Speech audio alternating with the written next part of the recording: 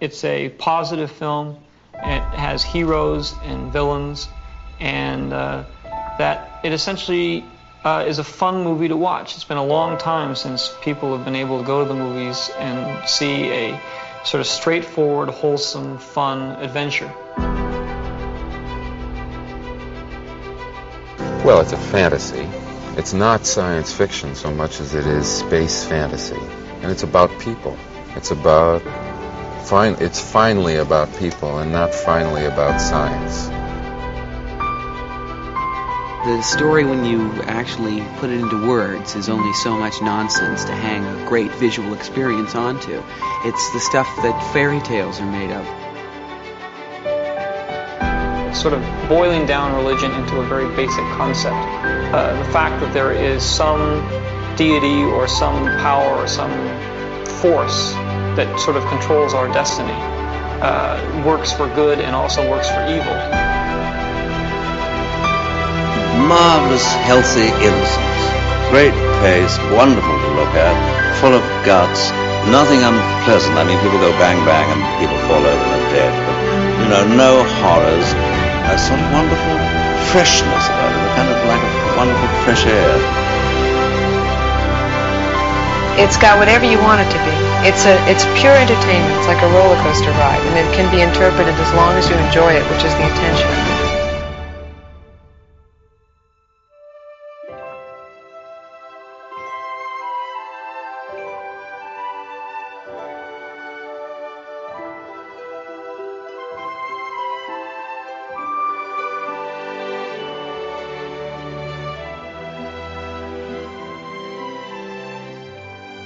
Hello and welcome back to Generation Skywalker for the newest instalment of The Modern Way. I have got four very modern men with me this evening. I've got Craig Spivey. Good evening, Craig. Good evening, Stuart. You sound chirpy, which is good. Good start. Yep. We've got Jez with us. Good evening, Jez. Good evening, Stuart. Good evening, Craig. Hello, Jez. We have Mr. Daniels. Good evening, Mark. Good evening, chaps. And we've got Dan Burgess with us. Good evening, Dan. Hello there. Since we last recorded, the old Bad Batch has premiered on Disney Plus. Now, at the time of recording, 2 episodes have been released. There's one tomorrow. But we're going to be talking about the May the 4th announcements on this show tonight. And there was a lot of product for the Bad Batch. There was Black Series. There was the Vintage Collection. We saw Hot Toys. Anyone watched it yet? Yes. Do you enjoy it, Mark? Fantastic. Yeah, I love it. Yeah, it's really good. Really, really good. And I can see it developing into a really good, strong series. I think it's got real potential. Good stuff. Anyone else? I see. I'm saving myself to watch it with my lad, and we have not been out because the first episode is like 75 minutes, isn't it? In fact, there's 3, mate. There's been 3, I'm sure. Well, I haven't watched them, Jez. As you viewed them, you would know, wouldn't you? Sorry. I'm all up to date. I think it's great. Yeah. It's just you said that there's been 2. No, mate. There's been the long one, the feature length one, which was a real great start, and then there's been 2 since then. But no, I've loved them. Been looking forward to it, and it's got that Friday feeling again, like when the Mandalorian was out. It's really good. Thanks, Disney Plus. Yeah, I think that's important, actually, Jez, that Friday feeling, particularly when we've all been on lockdown. It's a little point in the week, innit, that you can close your laptop and watch some telly. I'm enjoying it too. It's good.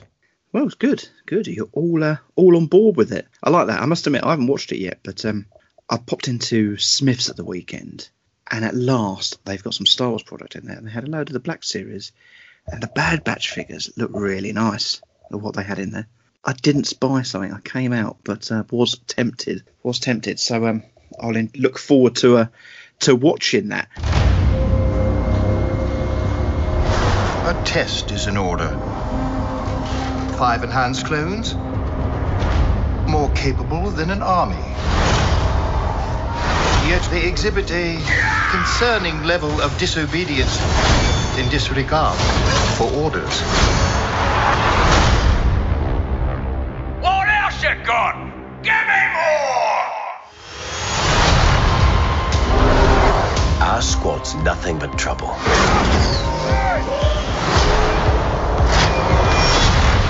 But we get the job done.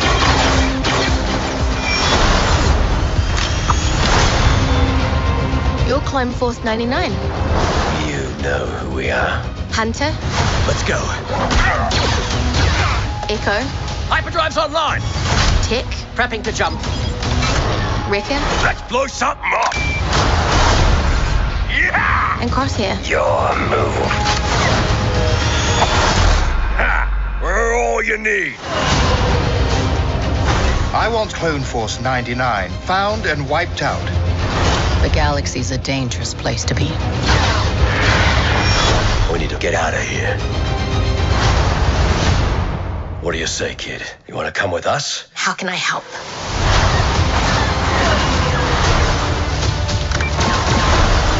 The Clone Wars have ended. You can either adapt and survive, or die with the past. The decision is yours. We do what we do.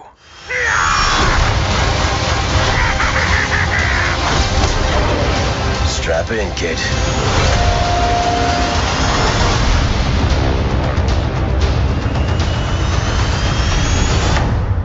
Mark, I've got to bring up with you, mate. I love Masters of the Universe, but you've got a great little concept going on at the moment on Facebook. Yeah, that's how I celebrated my May the 4th. I've come up with something called Masters of the Galaxy Far, Far Away. It's basically mashing Star Wars with He-Man, Masters of the Universe action figures. And it's not necessarily just one Star Wars character, dumped on a He-Man body. It's a mashup of two in some instances, and I'm just having fun with it and seeing what kind of interesting characters I can come up with. And I'm not just going to do Star Wars either. I'm going to go right across all the action figures and toy ranges and TV shows and films from the 70s, 80s, sort of bleeding into the 90s. So I'm going to do some Action Force, Action Man characters, all these different things. I've got so many ideas that I want to sort of create this brand, as it were. And I've also got a friend of mine who's a very talented sculptor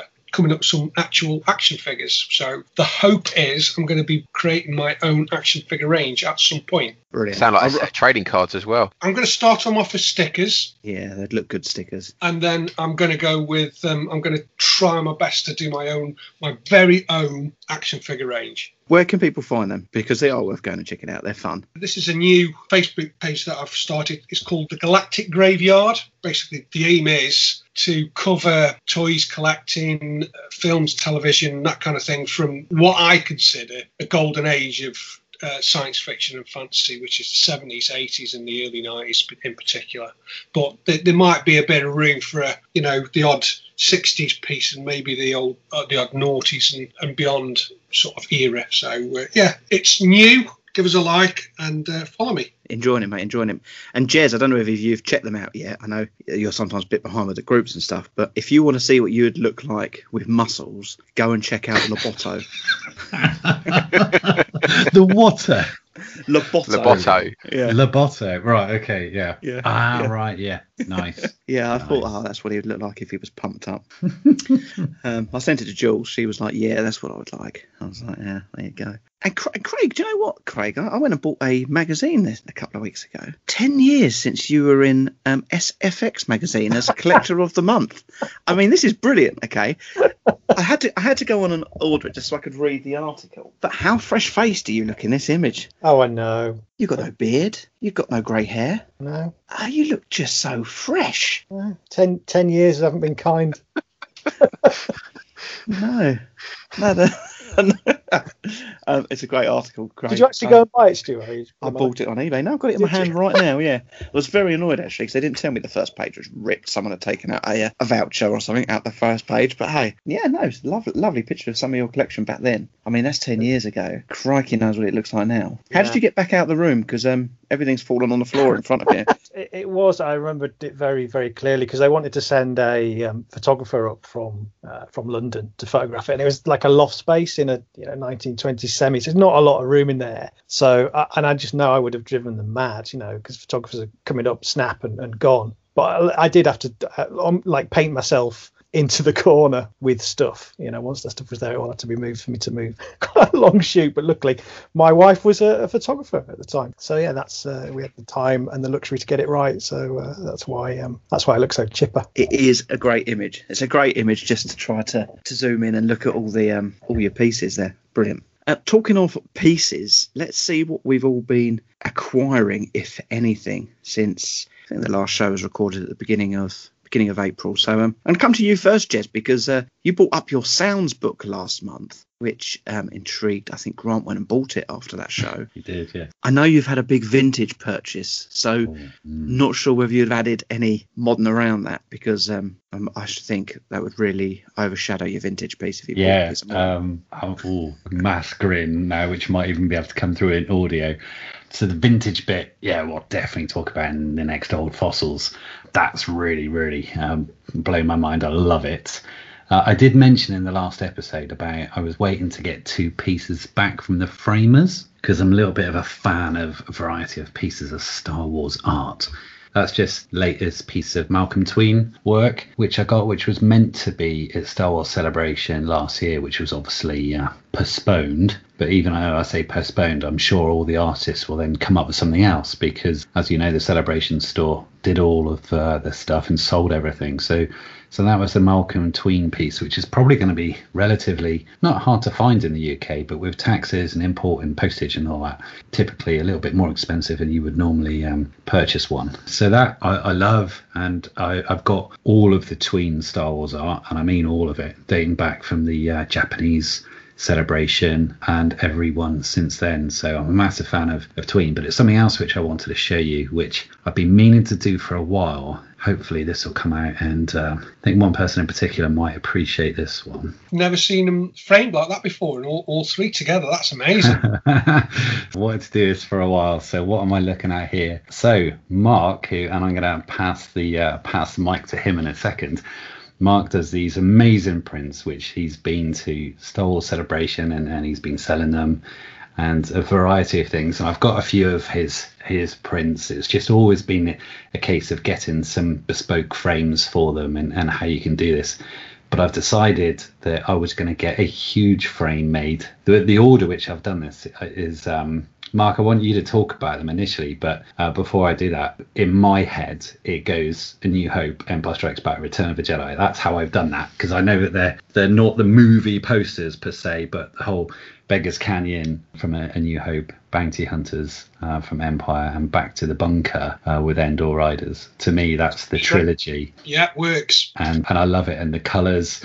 So I just wanted to keep that, it was a bit of a secret. I've been waiting for it to come in, and I've got a place for that to go in my collection summer house, right by all the other great artwork which you've done, and the standees and everything else. I've got this big triple framed poster which I think looks incredible, and when you do any art shows or anything like that, mate, if you wanted to borrow that just for the sake of an art show or something like that, then you are welcome, because I love your work. In this podcast we do tend to at the end talk a little bit about smaller businesses, and in fact we will be later on, but I've already spoken to the guys, and I think it's an ideal opportunity for you just to blow your trumpet a little bit on what it is you do, and just to talk to us a little bit about your artwork, if you would. That is just such a huge honour when somebody invests, hard-earned money in, and not just money either, it's wall space. When you see somebody go to the trouble of framing a piece of work that you've done and then putting it on a wall, it's a considerable honour as far as I'm concerned. I think any artist would probably think the same thing. I've given and sold pieces of artwork to pretty much everybody on the podcast over the years, and everybody's always been really complimentary, and it's always a massive privilege to be able to produce this kind of stuff. Beyond that, I've been a freelance illustrator and designer for many years now, working for myself for nearly 20 years. I've worked on pretty much most of the major licenses, things like The Simpsons, Star Wars, Disney, Peppa Pig, Fireman Sam, Teletubbies, pretty much anything you can think of, I have worked on at some point, at some level, whether that be clothing design or toy design or packaging design or anything like that. I've had the pleasure of working on. But Star Wars, and specifically science fiction, that is where my passion is. That is what I enjoy doing. And when I get to create a Star Wars product that is also a toy, it's something really that I can't explain. It's magic. It's magic. As a boy playing with toys and loving Star Wars as much as I do, and then to be able to be part of that cycle of creating products and that people buy and collect, it's magic. It really is. I don't have a Facebook page as such. I only have my personal one. But if you do want to get in touch with me, and I create all sorts of things for different people and for friends and logo design and packaging and anything like that.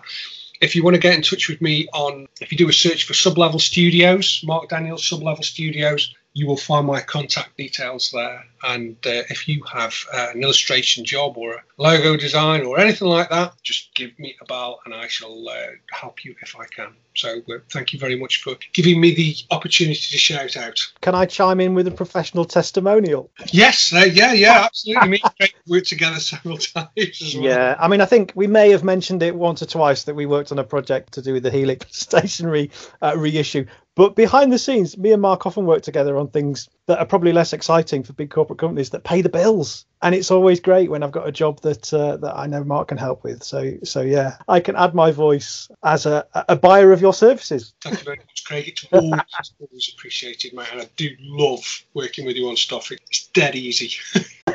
You know how much of a fan I am. I love that, Jez. I think that looks amazing. Mark, I'd like to see some more of those kind of random kind of posters where you've done, like, he's got Run to the Suns, Bounty Hunters and Back to the Bunker here, but you also did things like the Winter Games and stuff, didn't you? Yeah, what happened was when Disney took over, they started to really turn the screw on parody stuff. So the Malcolm Tween piece that Jez has just mentioned, they tend to be going for more the fine art aspect of prints and less along the lines of, I don't class myself as a fine artist, I'm more a graphical artist. And I like to do stuff that's got a bit of a concept behind it rather than just do a pretty picture. And that's playing down what Malcolm Tween's created there, because his stuff is on another level. My stuff tends to be like a parody of a poster. Say the Run to the Suns is like the old surf posters from the 60s and 70s, that kind of thing, and rock posters. And Disney's have kind of turned the screws a bit on that kind of thing. So they don't produce as much of that as they do the fine art aspect. So it has created challenges, but I am still creating stuff. I did a Bespin print last year, which celebrated the anniversary of Empire Strikes Back. And it's one of my favourite pieces, that is. That's hanging in my living room. It's brilliant. Yes, you one, didn't you, Dan? Yeah. And I have just finished Rise of Skywalker, which completes my sort of trilogy set. So I am still doing stuff. It's just not as much as I was when it was Lucasfilm, basically. You know, your Rise of Skywalker, you put that with The Last Jedi and The Force Awakens, and again, you can have a triple whammy frame like that, relatively easily done. And I think it was one of the biggest frames this framer has done. But they just look brilliant, and I'm so pleased to be able to have that hung in my area, right with your other bits and pieces which you've done, and actually look at it and be able to see it, because that's what it's there for, you know. So I'm just so pleased. We'll just have to make sure that we flood any videos or sort of enhanced podcasts with your work, because it truly is brilliant. It's just so colourful and vibrant. I love it, and it's just cool. It's just different. And if that's the case, that, you know, Disney aren't doing as much of this stuff now, well, that's a real shame. So I'm glad I've got it now. Oh, thank you, Jez. That's really kind of you, mate. I really appreciate that. Thank you. Brilliant stuff, mate. You can buy them. I don't think they ship to the UK, do they, Dark Ink? No, they don't. But I think there was a place called Pulse Gallery that was doing certain prints of mine. So try Pulse Gallery. If not, get in touch with me. I might have a copy spare that they sent to me. So if you are stuck for a certain piece, just get in touch. Brilliant. Lovely touch, Jez. They look amazing framed as always, mate. Yeah, I hope George lets you have them in the living room. Dan, what have you been purchasing? Completely lost my way of what we were doing then, yeah. Bit anticlimactic after that. Not as much as you'd think. I've got the Vintage Collection, Grogu and Grieve Karga. We're going to talk about the Retro Collection stuff later on. The Tantive, we're going to talk about that probably later on. I did get the IG-11 Geeky Tiki after your recommendation. I got that on Saturday, I think, so I've just received that. Oh, and it is very nice. It's a good one, isn't it? Yeah, I was impressed with that. And I've started picking up West End game role-playing stuff off of eBay randomly. I've got the first edition from 1987, so I'm not really sure whether that's vintage or modern, but I thought I'd mention it anyways. And I've got the anecdoted screenplays of the original trilogy, which is an interesting read. But yeah, other than that, I'm waiting for my birthday to roll round, to be honest with you, next week. See what comes through then. Not a lot, I'd imagine. No, probably. There's some nice stuff there, mate. Some nice stuff. Mark, have you added anything? Modern wise, yeah. I picked up. I had the retro Mandalorian figures on pre-order from Star Action Figures for quite a long time, so they finally arrived. So we're going to talk about those a bit later. I also got Wave 20. I think it's Wave 29 of the Black Series figures. So that was Bo-Katan, Sarge Ventress, Hunter from the Bad Batch, Crosshair from the Bad Batch, and an Elite Trooper from the Bad Batch. And I've got Wrecker and Tech, is it, on pre-order as well. So hopefully they'll come through soon enough as well. And that's all I've picked up recently on Modern. So that's all I can remember you saying. No Modern. That's brilliant, isn't it? I can't believe that. He bought more than me. Yeah, I know. I don't know why you've asked me on this podcast. You're a broken man, Mark. I'm broke. I'm a broke man, that's for sure. Yeah, it soon adds up all the little bits and pieces, doesn't it? It does, mate. Craig? Yeah, not a vast amount. I think we'll be talking about the retro figures in a short while. I've got a couple of Tiki bits on pre-order, which I'll mention down the show as well. But other than that, not a lot really. I bought a case for my Lego Death Star, an acrylic case, so that I can start building it directly into a nice box. And yeah, other than that, I've downloaded a couple of the more current audio books off Audible. Been listening to the Empire Strikes Back Certain Point of View, and I've just started Victory's Price, which is the third part of the Alphabet Squadron trilogy. Nice. We've quite a few bits as well. We've been doing quite a bit, haven't we? Go on, Stu. Start reeling your list off. Well, I have had a birthday since we last recorded. Yeah, I got a whole lot of Lego. My mum and dad bought me the UCS Falcon. I haven't started building it yet because obviously it's enormous and I'm in the middle of my garage being sorted out. And my wife bought me the UCS Cantina, so I got that. My mother-in-law bought me the Probe Droid Lego set. Love that. And then I also had, for my birthday, a Tiki Tauntaun. I got the IG-11 Tiki, like you just said. And then I've had a load of pre-orders arrive, so the Tantive Corridor, which we're going to discuss later, so the Retro Collection, which we're going to discuss later. I had some Black Series arrive, the Return of the Jedi, Fett Deluxe, the Jar Jar, the Dark Side Ray, which I hate, but that's another story. The Vintage Collection Snaggletooth turned up, and I bought some more Power of the Force, nearly completed my THX line on those. Dan, isn't the Hot Toy Deluxe Mando and Grogu set beautiful? I mean, I'm so glad we ordered those. Do you like yours? Still waiting. Mine, I've had for 3 weeks, and I finally took it out the cardboard outer 2 days ago. It's still sitting in the cellophane, but how do you resist just getting out of the box and posing it? Because I've got mayhem going on, mate. So in my mind, I will be setting up in about 5-6 weeks. So I'm going to put it together when I've got somewhere where it's going to have a permanent home. You're more self-control than me. Yeah, but you haven't actually seen what's going on in my house. It is mayhem. Do you know what you should do? You should get that Falcon and go and sit out in the back garden when it's not raining. And when they're bricklaying and whatever else they're doing, just sit there playing with Lego.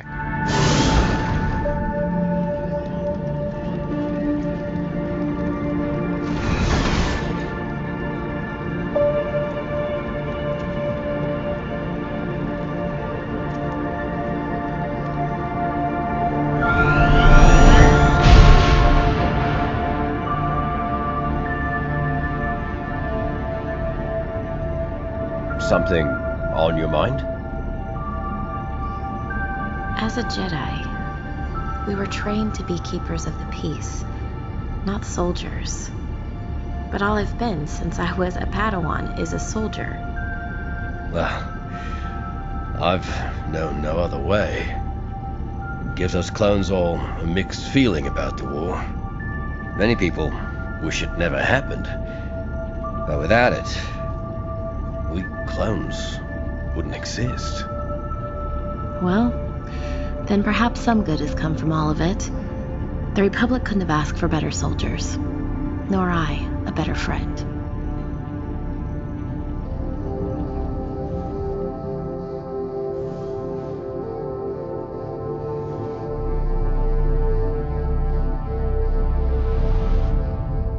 So last month, it came up in the intro, I think it was, when I was talking about putting a run of New Hope modern figures together, that the Tonica sisters were never made into action figures. But Victoria over at Victoria's Cantina is actually spearheading a campaign to get the Tonica sisters made into 3 3/4 inch action figures.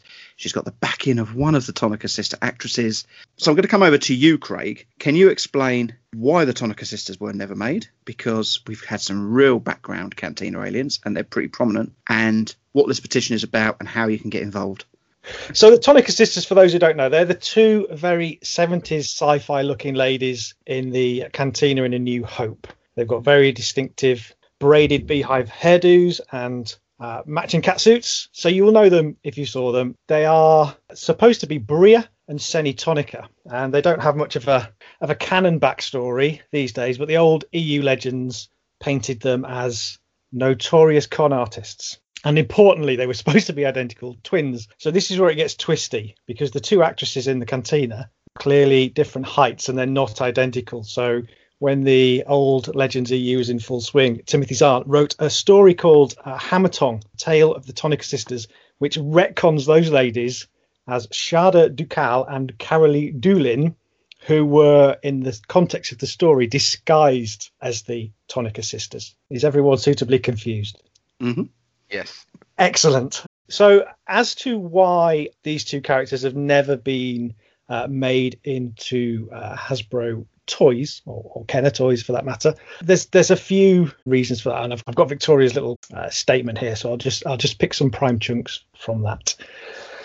The story of the Tonica sisters not making it into the Hasbro Star Wars toy line borders on mythological.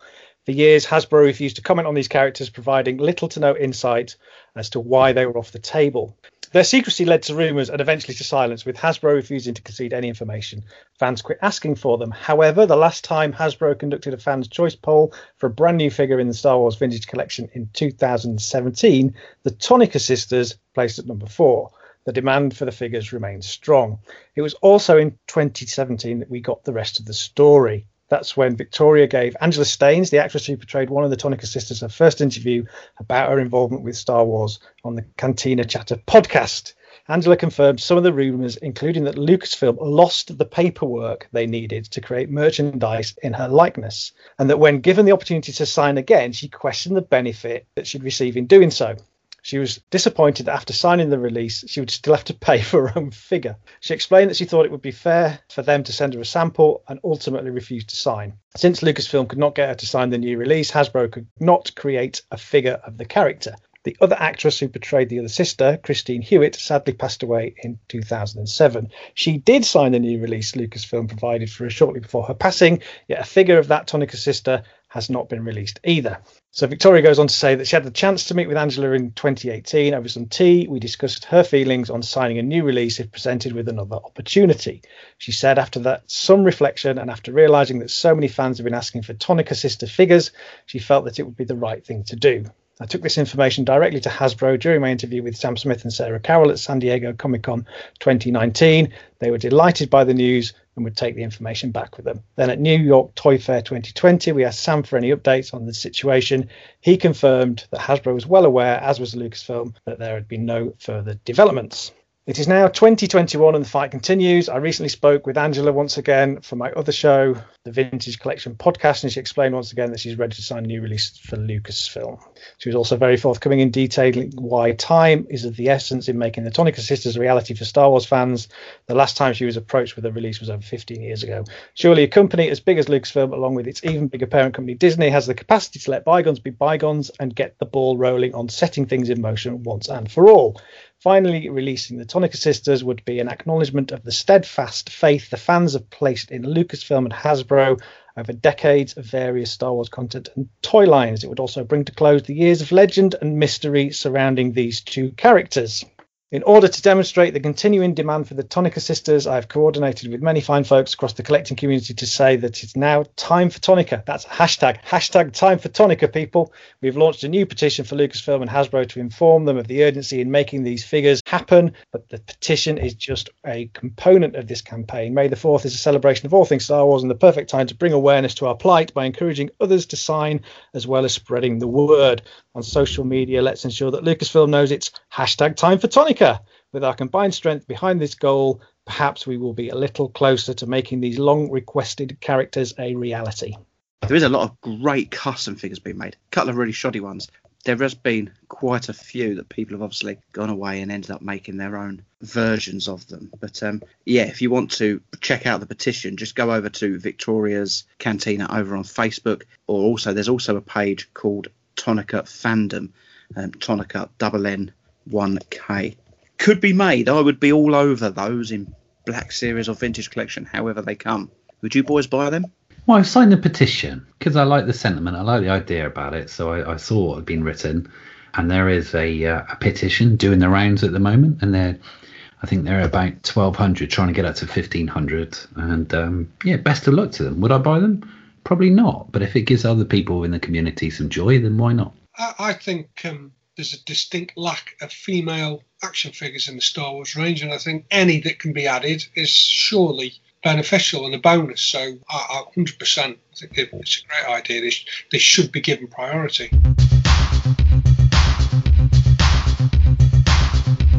Number 5, a petition won't do any good. This is false. During Hasbro FanFest, Hasbro acknowledged that a petition to see General Merrick and his X-Wing actually did have some influence on getting that product made. And that petition has received less than the Tonica Sister petition that I just started this week. Within a matter of days, we passed 1,000 signatures. Demand is demand. Grassroots campaigns have effects. It's one thing to say that a lot of people want the Tonica Sisters. It's a completely different thing to have hard data that Hasbro can rely on to see that demand is actually there. And again, over 1,000 signatures, more successful than other similar petitions that have had some influence. So petitions work, guys. It's time for Tonica. It is absolutely time, guys. And the truth is, Disney and Lucasfilm, gigantic companies, have the capacity and resources to make it happen at last. Angela Staines is completely on board to sign that contract she was presented with over 15 years ago. The ball's in Lucasfilm's court. It can happen. There's no rule, there's no precedent in place that cannot be changed. Surely the people that are at Lucasfilm now may differ from the team 15 years ago, and there may be somebody there that has a different level of influence that can look at the petition, look at the hashtag that we've gotten on social media, Time for Tonica, that can look at all these articles being published online and these videos that have been cropping up to say, hey, you know what, maybe there's something there. It's completely doable. And, you know, it won't hurt for us to be vocal about it. It really will not. If you're not a fan of the Tonica Sisters, you don't care about them as figures, that's fine. I don't see the harm in supporting your fellow collector in the things that they are interested in, especially when it involves something like the Vintage Collection, where we just want to see more figures. We want to see the line expand and continue to grow and continue to do well. It doesn't cost you anything to support something that other fans are passionate about, especially when it has the support of pretty much the entire Star Wars collecting community. And they truly have rallied around this whole Tonica Sisters campaign. Okay, so a couple of weeks ago, it was May the 4th, this date where, let's be honest about it, wasn't really associated with Star Wars until Disney came on board, and all of a sudden we've got this May the 4th be with you. But whether you like it or not, it's been run with it. Particular brands release and announce toys on these dates. I know that Legoland has in the past had events on May the 4th, obviously not this year, but so people do kind of swing to this May the 4th date. Did anyone do anything for May the 4th, or was it just another day? I was asked to go on Radio Stoke. You were, Craig, exactly. Now, why was you going on Radio Stoke? because I'm on their database as a Star Wars super fan. So every so often I get a very random out of the blue phone calls saying, "Can you come on our show at whatever time?" So I said, "Yeah, of course I would." So yeah, I think it's really interesting to sort of we live this stuff. So it's very interesting to sort of just step outside of that and look at it from a very mainstream media point of view. So they were just interested in saying, is it a thing? Is it really a thing? And it is clearly a thing these days. What do you do as a fan, though, as a somebody who collects? And I know you collect an awful lot. Do you make yourself a cake or anything? Do you dress up as Luke Skywalker? Well, it's nice that my hobby gets a little bit of mainstream attention once a year. So we, as Generation Skywalker, launched the show. We launched it last night, actually, to avoid the noise. Yeah. But yeah, we've been watching a lot of the announcements from a lot of the merchandise companies today. So they all have big announcements. That can be anything from high-end collectible toys to Star Wars tiki mugs to independent breweries releasing Star Wars beers. It's just a good excuse for a bit of a celebration. Yeah, absolutely. And cause maybe slightly muted because of lockdown, but not too much, because an awful lot of this is doable online. I understand there's an online auction today. Tell me about that. That's right. So Dave Prowse sadly passed away last year, and East Bristol Auctions have chosen May the 4th as the date to hold a big online auction to sell a lot of his personal effects, a lot of things he's collected over the years in aid of Alzheimer's research. So I've had one eye on that this afternoon, just watching some of the lots go, seeing the things that have been for sale and what prices they've been reaching. Now, David Prowse, of course, I was going to say he played Darth Vader, but he played the body of Darth Vader. He did the physical acting, didn't he? He did, and he was very much the physical embodiment. And, in the years after, became very well known on the convention circuit, signing autographs and being that public face of Darth Vader, more so than James Earl Jones, who provided the voice. Did they ever meet each other, those two? That's a very good question. I'm sure they must have done. Because that would be quite a double billing, wouldn't it? Just to see them together at the same convention, they're at the same panel. That would be something special, I'd have thought. James Earl Jones had a career where he didn't really have to go over. Well, indeed, yeah. Indeed. For the weekend. Less so for Dave if he's not doing the Green Cross Code. What's been sold off today? What sort of stuff are people picking up? There were a lot of fan-made items that were given to him as gifts over the years. So there's some one-off things in there, busts of Darth Vader, models, artwork, that kind of thing. A lot of autographs. So there's a couple of nice autographs from Mark Hamill, who played Luke Skywalker, Carrie Fisher, who played Princess Leia, referencing that he was their on-screen father. So they're nice things for fans and collectors to go after. But the big item, the big ticket item, which is the last lot today, will be pages from Dave Prowse's script for The Empire Strikes Back.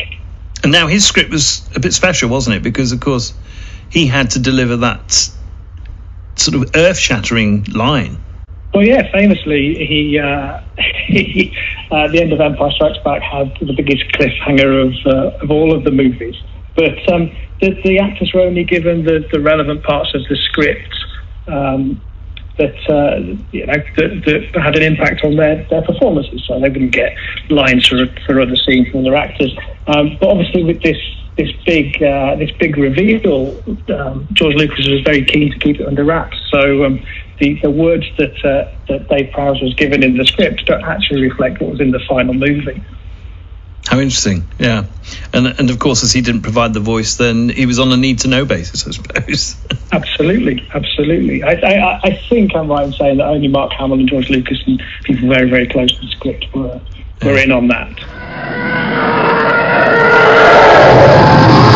listening to that, sometimes you hear these people go on to these BBC shows and they're kind of over talked, you know, and kind of cut off pretty quickly. But I did think he let you speak and was interested in what you were saying. It was a nice guy, and we talked about the Dave Prowse auction, which again it's got a very mainstream sort of interest. It's not a nerdy dark corner of the fandom. I think it's something that everyone can relate to. And on the back of that, we were chatting off air, and he invited me back to talk about the podcast. I mentioned this endeavour. Myself and Mark went back because it was Radio Stoke, and we did a piece a couple of days later on the Presenters Evening Show.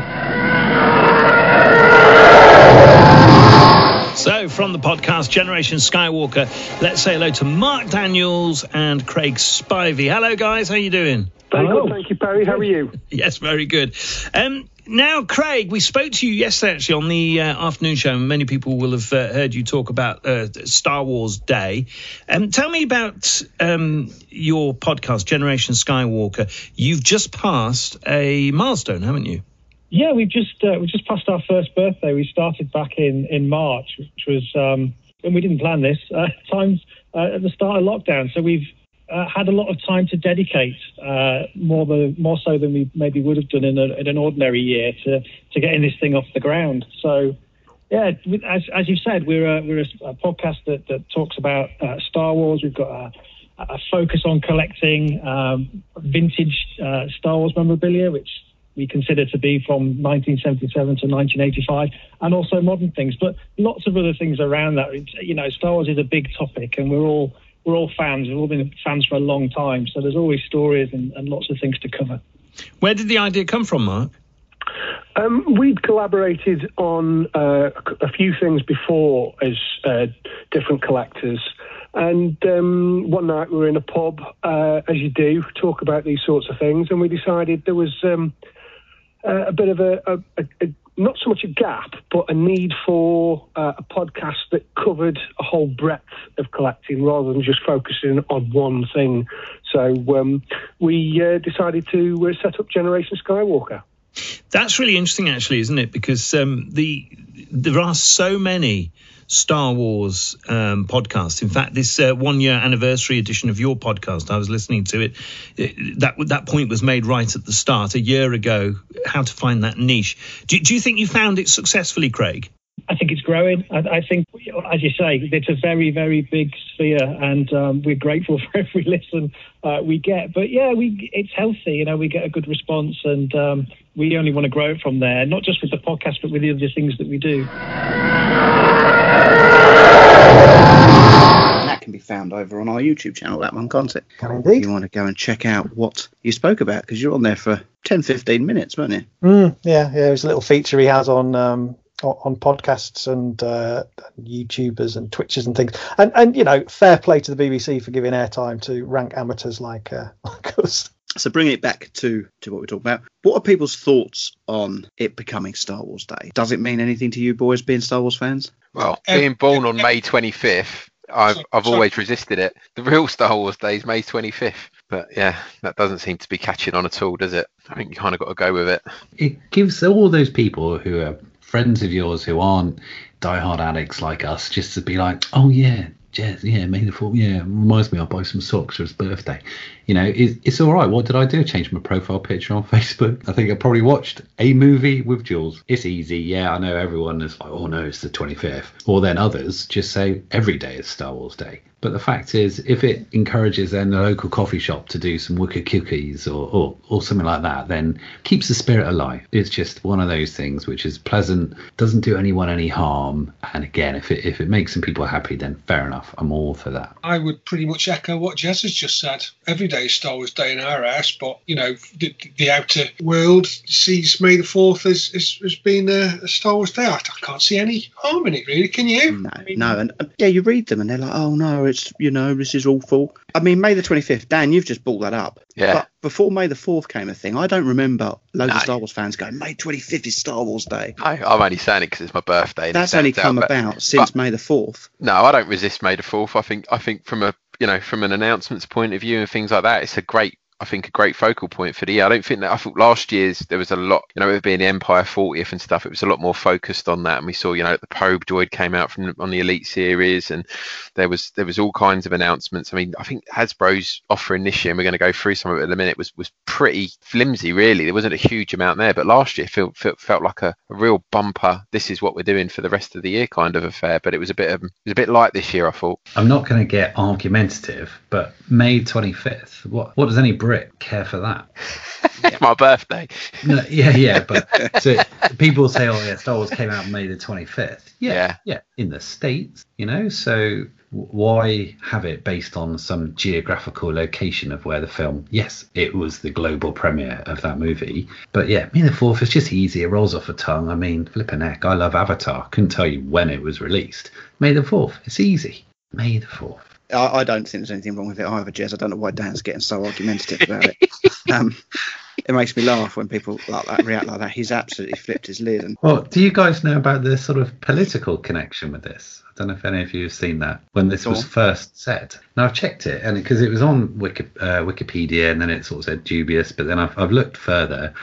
It's on various different things. Newsweek, it's on StarWarsFandom.com. The phrase was first coined on May the 4th, 1979, when the United Kingdom elected Margaret Thatcher as Prime Minister. Thatcher ran under the Conservative Party at the time. And in 1979, the Conservative Party ran an advertisement in the London Evening News that read, "May the 4th be with you, Maggie, congratulations." So apparently, and there's images of that newspaper clipping and cutting. So it started in 1979 by the Tory party, and then others have mentioned it in sort of cartoons and stuff. So it first came out then. I hadn't seen that before today. I don't think you can draw a straight line from that to the the celebrations that we enjoy today. Evil Galactic Empire. It's just more than one person coming up with the same lame pun. I tell you what though, Craig, I tell you what I do like about him bringing that up is you've now got to find that newspaper article for the enhanced. I'm on it. So just briefly before we go into what was announced on May the 4th and what else we've had announced since the last show, did anyone see anything going on online stores on May the 4th? Was it a big thing? Like we said, I just said about Lego. I think they did release a little set if you ordered on May the 4th, didn't they? Wasn't it? Was it that little Tatooine landscape? It was, yes. Really sweet, that is. Yeah, it was a nice little set, wasn't it? I think they sold out very quickly because I did see on the Facebook group someone had flipped it straight away and was getting a load of people moaning at them. But that's the way it is these days, isn't it? Sadly. Disney Store had another key. It was a Darth Vader one this time, and I've got it. Did you? What did you have to buy to get it though, Dan? You had to spend £20 to get it, so I bought my little niece a Winnie the Pooh microwavable toy that keeps her warm at night for her christening present, and I got a free key with that. Would you have bought her a christening present if it didn't have a key with it? I would have bought a christening present, but it would have been a couple of quid in the Tesco's. Yeah. But you're quite into those keys now. You keep buying them, don't you? I know. I keep getting them. Yeah. Mm-hmm. I've got 4 now. I mean, I look at some collectibles and think, why would they collect them? And you've become a key fan. I just did actually little thingies in the air with my fingers, and just let you know, because you can't see me. So, do they do anything, those keys? No. You got to save up and buy the door, and then you get what's behind it. I'll take you to Disneyland and unlock things like a Harry Potter wand at Universal. There's nothing. I think they started out as like they used to do like openings. I think it was just at the stores originally. So the first customer through the door on a certain day would get a key, and now they sell them. Secondary market forms crazy, isn't it? Oh, I know, yeah. But yeah, there is dedicated Facebook groups. If you people want to go and join Dan on them, just drop them a line. They'll be able to recommend you which ones are the best. There's so many. Has anyone been to them all? Not likely. I want to be the first one to see them all. Truly wonderful the mind of a child is. Come on. When you find people who need your help, you help them, no matter what. Good luck. We have hope. Hope that things can get better. And they will. Stand up together. Because that's when we're strongest. As one. You won't be going alone. You'll have a friend with you. No. I'll have a Jedi with me. You might want to buckle up, baby.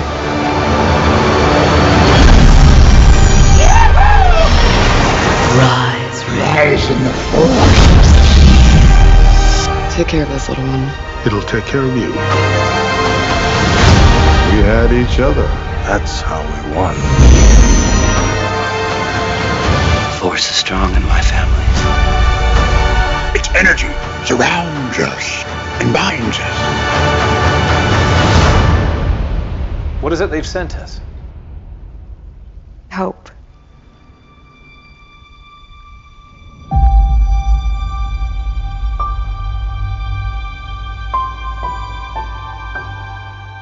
Let's go over to announcements then, because like I said, there was announcements before May the 4th, and then on May the 4th we did have some announcements. So we'll whiz through them, so there's quite a bit. We're mainly going to look at the toy lines here. So Dan, I'm going to come to you first to take us through what was announced within the vintage collection. Yep, so we got a few waves. So the first one I'll go through is the Gaming Greats. So I think we've seen lots of Gaming Greats on the Black Series, and we have seen Gaming Greats, well, they weren't branded that back in the past on the vintage collection. So we saw like Star Killer from The Force Unleashed. He was on a vintage card back some years ago. He's quite an expensive one now, but they've released a wave of those. So there's a Shadow Trooper, there's an Electro Staff Purge Trooper. Also we got a Scout Trooper and a Heavy Battle Droid. So I think the Heavy Battle Droid was from Battlefront 2. The Scout Trooper is from the Fallen Order game. The Purge Trooper is from the Fallen Order game. And the Shadow Trooper, I think, again, was from the Force Unleashed. So we're seeing those on vintage card backs now with a Lucasfilm 50th logo on. Then there's a second wave of re-release figures. So they've re-released the Luke Skywalker Hoth, the Han Endor, the Admiral Akbar, and the Emperor's Royal Guard. So they were released in the original run of the vintage collection a few years back, so they're bringing those ones back again. And just on that theme, around that time, so I think that was mid-April when they announced all of those, they also announced that a number of the older figures were going to go into a little bit of a fan vote to see which would get a re-release. So there was 5 figures in total. The Star Killer I mentioned, there was the Ahsoka Tano, which I don't know if you guys just quickly have looked at the completed listings on eBay for that figure recently. In the last month, they've been going between £400 and £600 for that Ahsoka Tano on a vintage card back from less than 10 years ago. So the prices are going crazy on that figure. Yeah, there was the Tank Trooper from Rogue One. It only came out a year or two ago, but was really hard to find.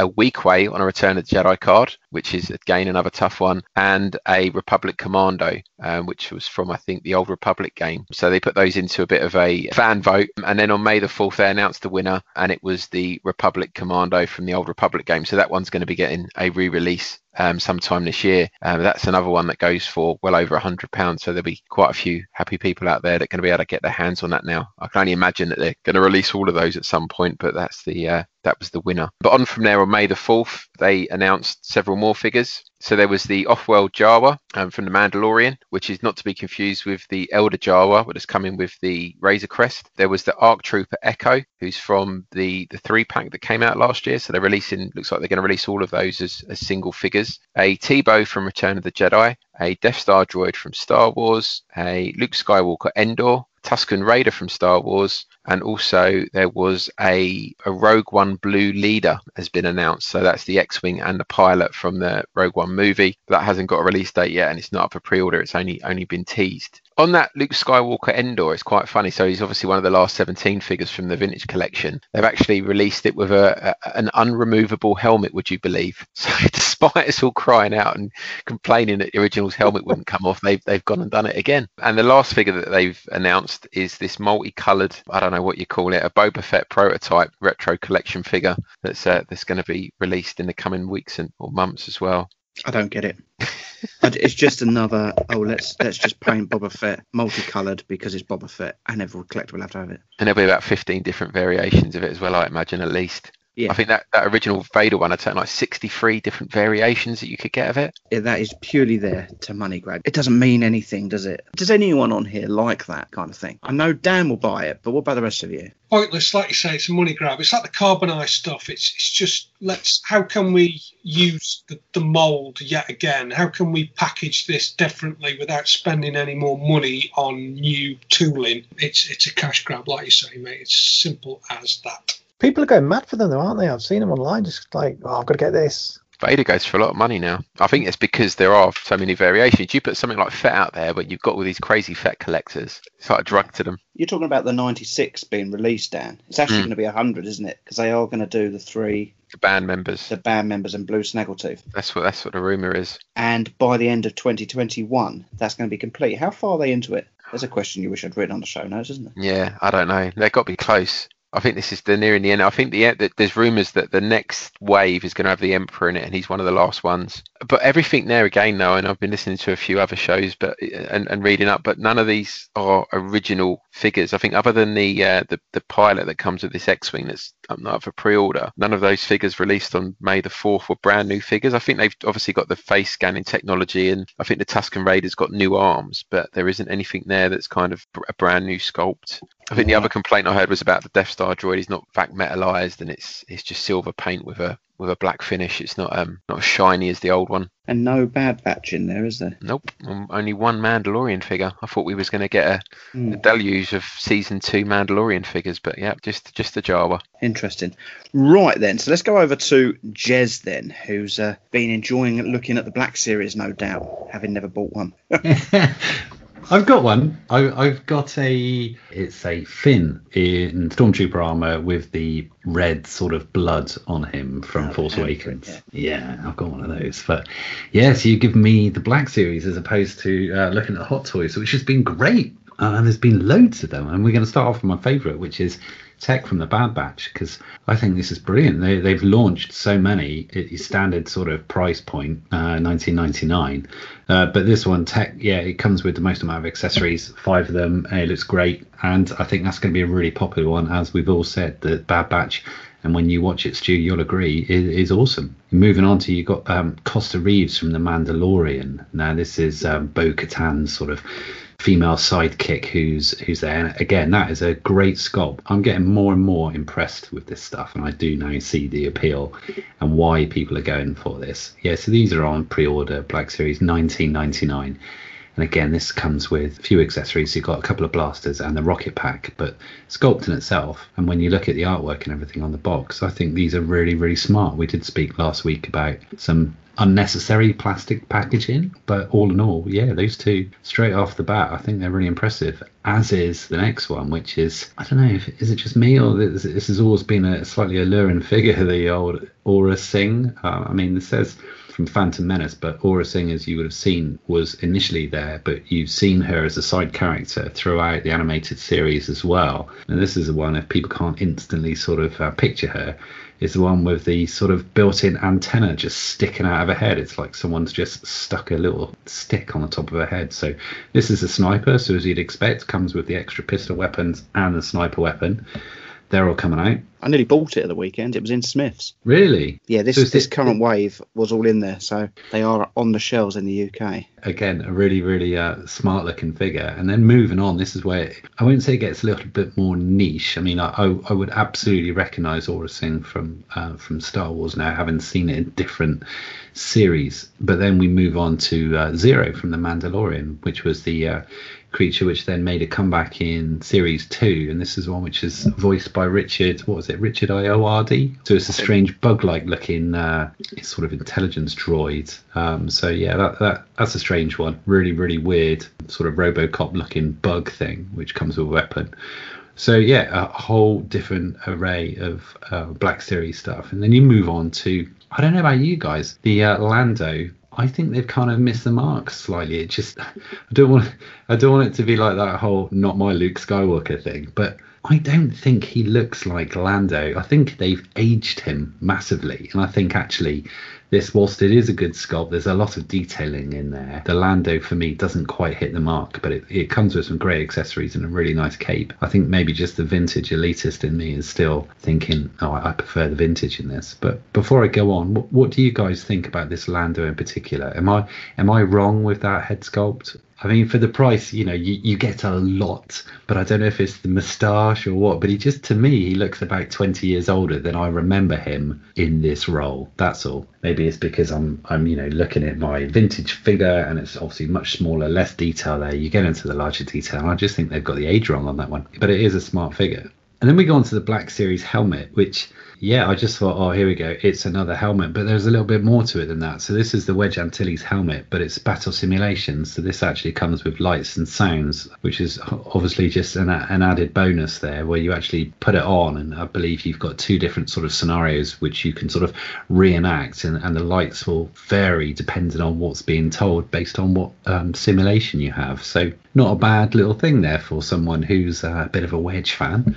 Moving on, you got the Flame Trooper Knight Brother Warrior, which I think, having looked at that's the Maul particular creature, isn't it? So these are just coming from the games itself. And then we go on to the Star Wars Black Series Vice Admiral Rampart. So I googled him as well earlier on. So Vice Admiral Rampart, I think we're going to be seeing more and more of this particular character in the Bad Batch.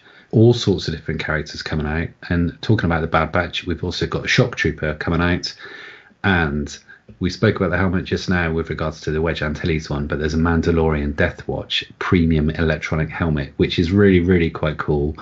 This one, with the press of a button, you actually get the sort of rangefinder rotating down through 90 degrees, which is pretty cool. I've seen people, the Mandalorian mercs and stuff, trooping around with these things which just go up and down. You just think, oh, that looks really, really good. You can have your own, and it wouldn't cost much.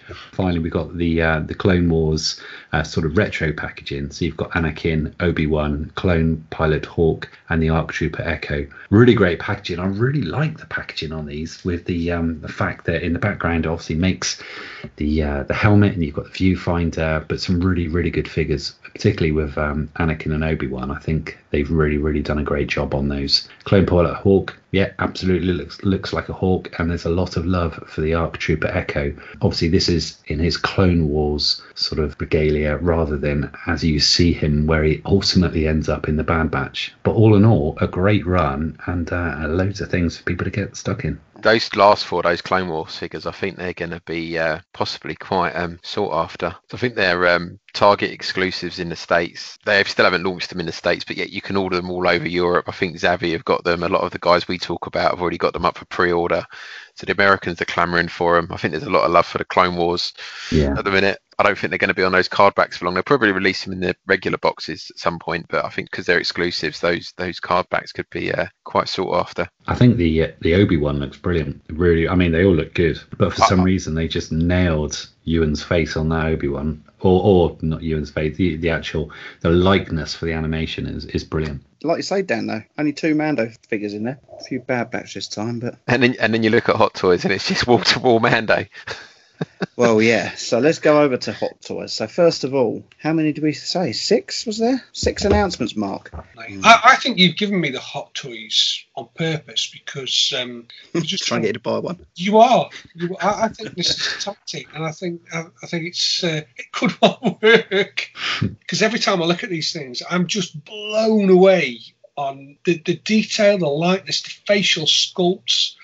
I keep going back to that Leia Bespin, and I just think for the money, they represent real value for money if you buy them at the right time and you don't necessarily go after the secondary market, because I would imagine a lot of these go up in price. The first one that they've released is the Ahsoka Tano from Mandalorian, and there's a deluxe version and a standard version. So the deluxe version comes with a Grogu and base and a little lantern accessory, and the soft goods, the soft sculpt on the figure is, they just seem to get it so perfect. And for a price point of I think the deluxe version is $315, so I think that's about 275 quid, something like that. I think that is really good value for money. I mean, you could sit and look at that thing all day. Standard version is just the figure, just the Ahsoka Tano figure on her own. And then we've got the Mandalorian and Blurg. Now, this is a real chunk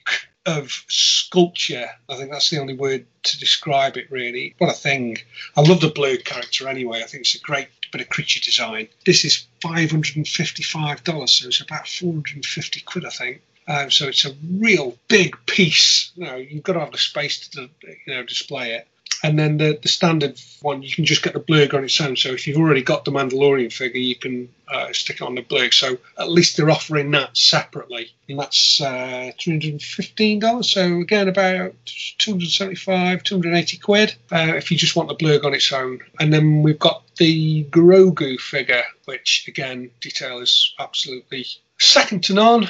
That set, you get a Loth Cat. Is it one of the little frogs that he likes to sort of eat? The pram and a little storage box, and for $145, I think that is very good value for money. And Echo Bad Batch, this figure, the Bad Batch, again, I just love the look of them. They look so cool. And what's great about Echo is he's got his arm missing, so he's got this kind of screwdriver tool thing for an arm. He's quite a gruesome looking character. And again, $285, so that's what, 220 odd pounds, something like that. Again, I think for that figure, I think it's fantastic. And the last one, which I think is probably going to be my favourite, is the Stormtrooper Commander from Mandalorian. And it's just got that right amount of weathering on it. It's not overly done. It's not too pristine. It's just weathered slightly. Level of detail in it is just amazing. I love this figure. I'm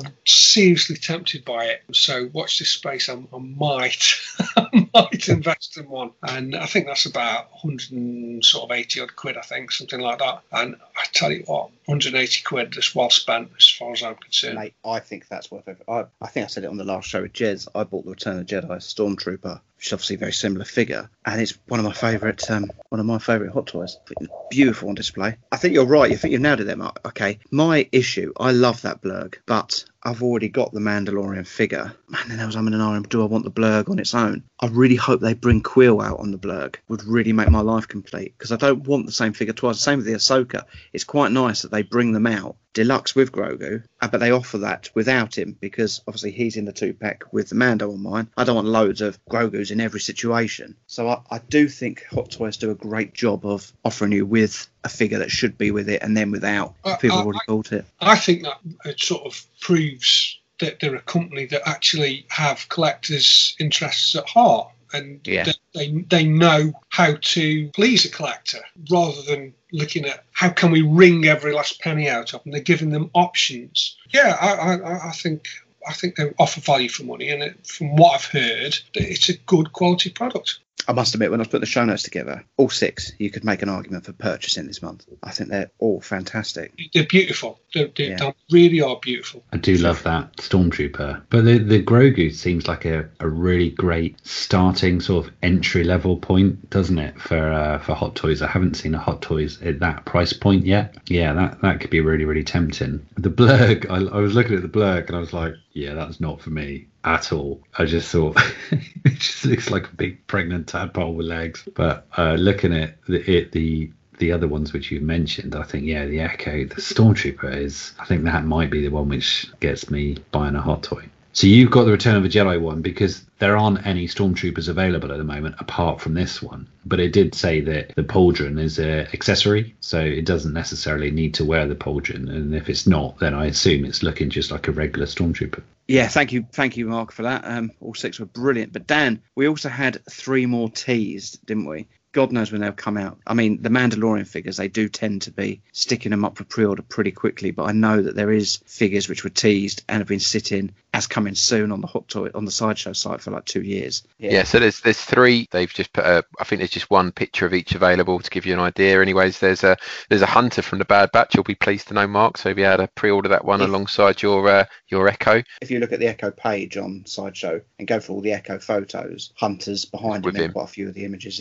Yeah, I think the same with the Quill as well. So they've teased the Quill, and he's been pictured on a Blurg next to the Mandalorian. So I think that's answered your question as well, Stu. Whether or not they release it as a 2-pack or not, or whether you need to buy them separately, remains to be seen. Yeah. And then the third one then was the Mandalorian on a swoop bike, and that's from the season 2. I think he's riding that in the first, and then he crashes it in the beginning of the second episode with Grogu on board. I suppose the interesting thing about that one is that armor in season 2 at the beginning is slightly different to the armor in season 1, the Beskar armor. So I think on the Grogu and Mandalorian 2-pack, Stu, he's got a slightly different plate on his, I think it's on his right leg, the thigh plate, and this one's got the complete Beskar version. So That's how they get you. So if you want all 3 versions of the Mandalorian, you need to buy the one that comes with the blurb that was originally released, then the one that you've got plus this third release.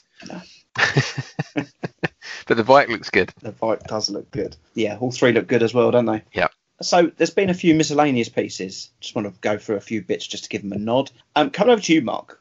I'm a bit gutted because I don't think they're going to come. They're going to make the shores in the UK. But the Mandalorian pinball table made by Stern. No, they're not coming to the UK, mainly because they won't run the electricity and obviously the size of them. It'd just be far too expensive to ship them over. But these are full-sized pinball machines, and this company called Stern Pinball are offering 3 different versions, which is quite unusual. You would think that they would just put all their sort of eggs into one basket and just offer up the one, because, you know, one pinball machine for the Mandalorian is, you know, is enough, isn't it?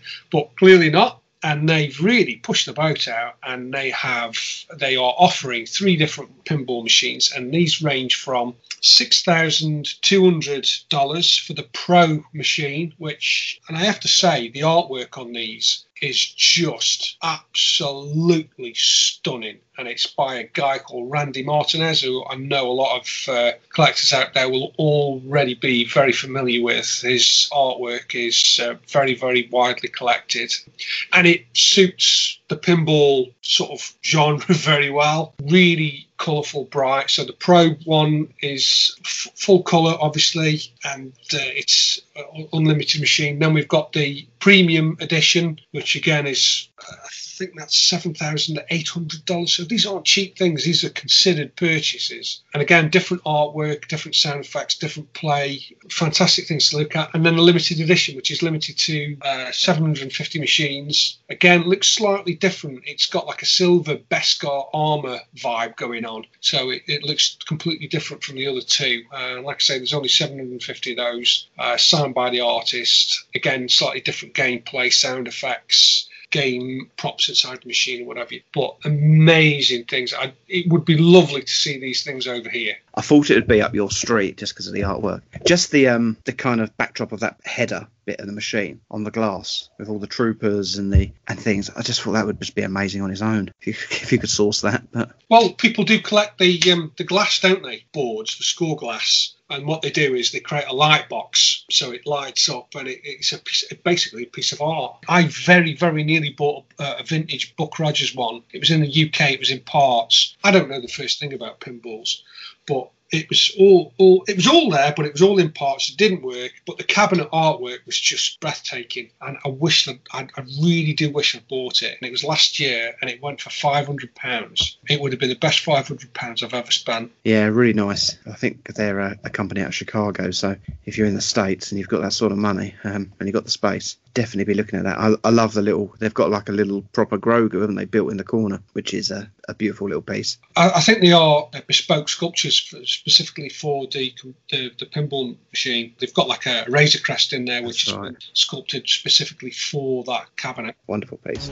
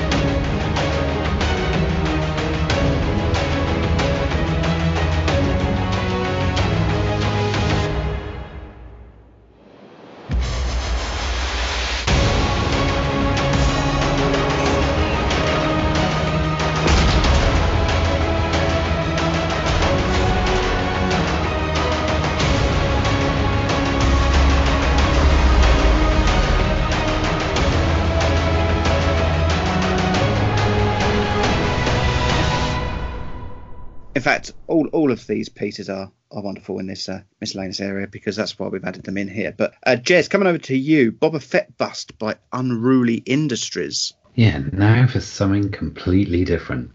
I did love that. The pinball machine, by the way, but this is something absolutely out of there. And I'm probably going to come to Craig in a minute and Mark to maybe correct me if I'm wrong, because this is an artist's piece. This is absolutely an artist's piece. So this is a Boba Fett bust by the artist Jesse Hernandez, and it's by Unruly Industries. Now, it's been on Sideshow. At the moment, they don't know from a limited edition point of view how many of these they're busting out. It's going to be about 8 inches by 7 inches. It's a Boba Fett bust, but this one is different. It's Urban Aztec infiltrates a galaxy far, far away. So it's a mashup between our Star Wars concept of your standard Boba Fett. It is a Mandalorian whose entire armor has been inspired by sort of urban Aztec. To me, it almost looks very, very oriental as well. But the intricate details for an object which is only 8 inches tall, what they've done here to the pauldrons, to the helmet, to the visor, to the viewfinder. I mean, I urge people to check this out, even if they're not listening now to the enhanced podcast, because these images are truly striking. It's samurai. It's everything. It's not just Aztec to me. There's absolute Japanese influences throughout this, but I've probably got that completely wrong. But that's what I see when I look at these things. What they've done with this, the detailing forward and back, it is phenomenal. With the rocket pack and everything else, there's not a great deal more I can say about it. It's very, very out there. This is absolutely belongs in any sort of Fett focus collector, but it's entirely peculiar, but it's also really, really intriguing. I look to all of you, but first of all, Craig and Mark, I don't know if you've seen this and what you've got to offer on it, because the detailing, I'm looking at the primary pictures and it's so intricate, but then you look at the detail and you're like, it's only 8 inches tall. So fabulous. Yeah, it reminds me of those Japanese samurai takes that they did on the action figures, like Vader and Stormtrooper and Fett done as samurai warriors, and it kind of worked. I could see how those things kind of meshed together, and they did look very, very cool. Bit of a niche thing, very sort of limited market, I guess. I think this is just, they're appealing to the same kind of collector as those, really. I love it, and I think it just goes to highlight and prove just how Star Wars sort of crosses over into so many different avenues. You know, that this artist is seeing an Aztec design, an Aztec warrior in the Boba Fett costume. It's fantastic. I love it. I can see where you're getting the Japanese nod from. That the like this like a dragon on the front of his helmet looks very of that location. But as you do like the 360 around the whole of the piece, it is. I mean, the back of that jetpack is so Aztec. It's beautiful. This is brand new to me, so I've just been having a quick look while we've been talking. And this artist or this company have done lots of other things. So some Marvel characters there. The Wolverine in a similar style is great. I love that. I can imagine seeing a cosplayer dressed like this. You know, I've been to the Mandalorian Mercs now because of Mandalorian. You know, they are in their element, and I had seen all these things in the past, which were from the Clone Wars and from various different things. And my appreciation of Star Wars cosplay and costumes was very much focused on the 9 movies and not much more. And now I've got so much more of an appreciation for cosplayers and people who are using imagination and what they see in Clone Wars and Rebels. And this absolutely fits. It is cool. It's expensive. And as you say, Mark, it would be very niche. And this might be one of the reasons why at the moment they're not sure how many they are going to limit it to. But definitely cool. One for you to buy there, Jez. Another bust. We're coming over to you now, Craig. A Gentle Giant bust this time. A 3D one.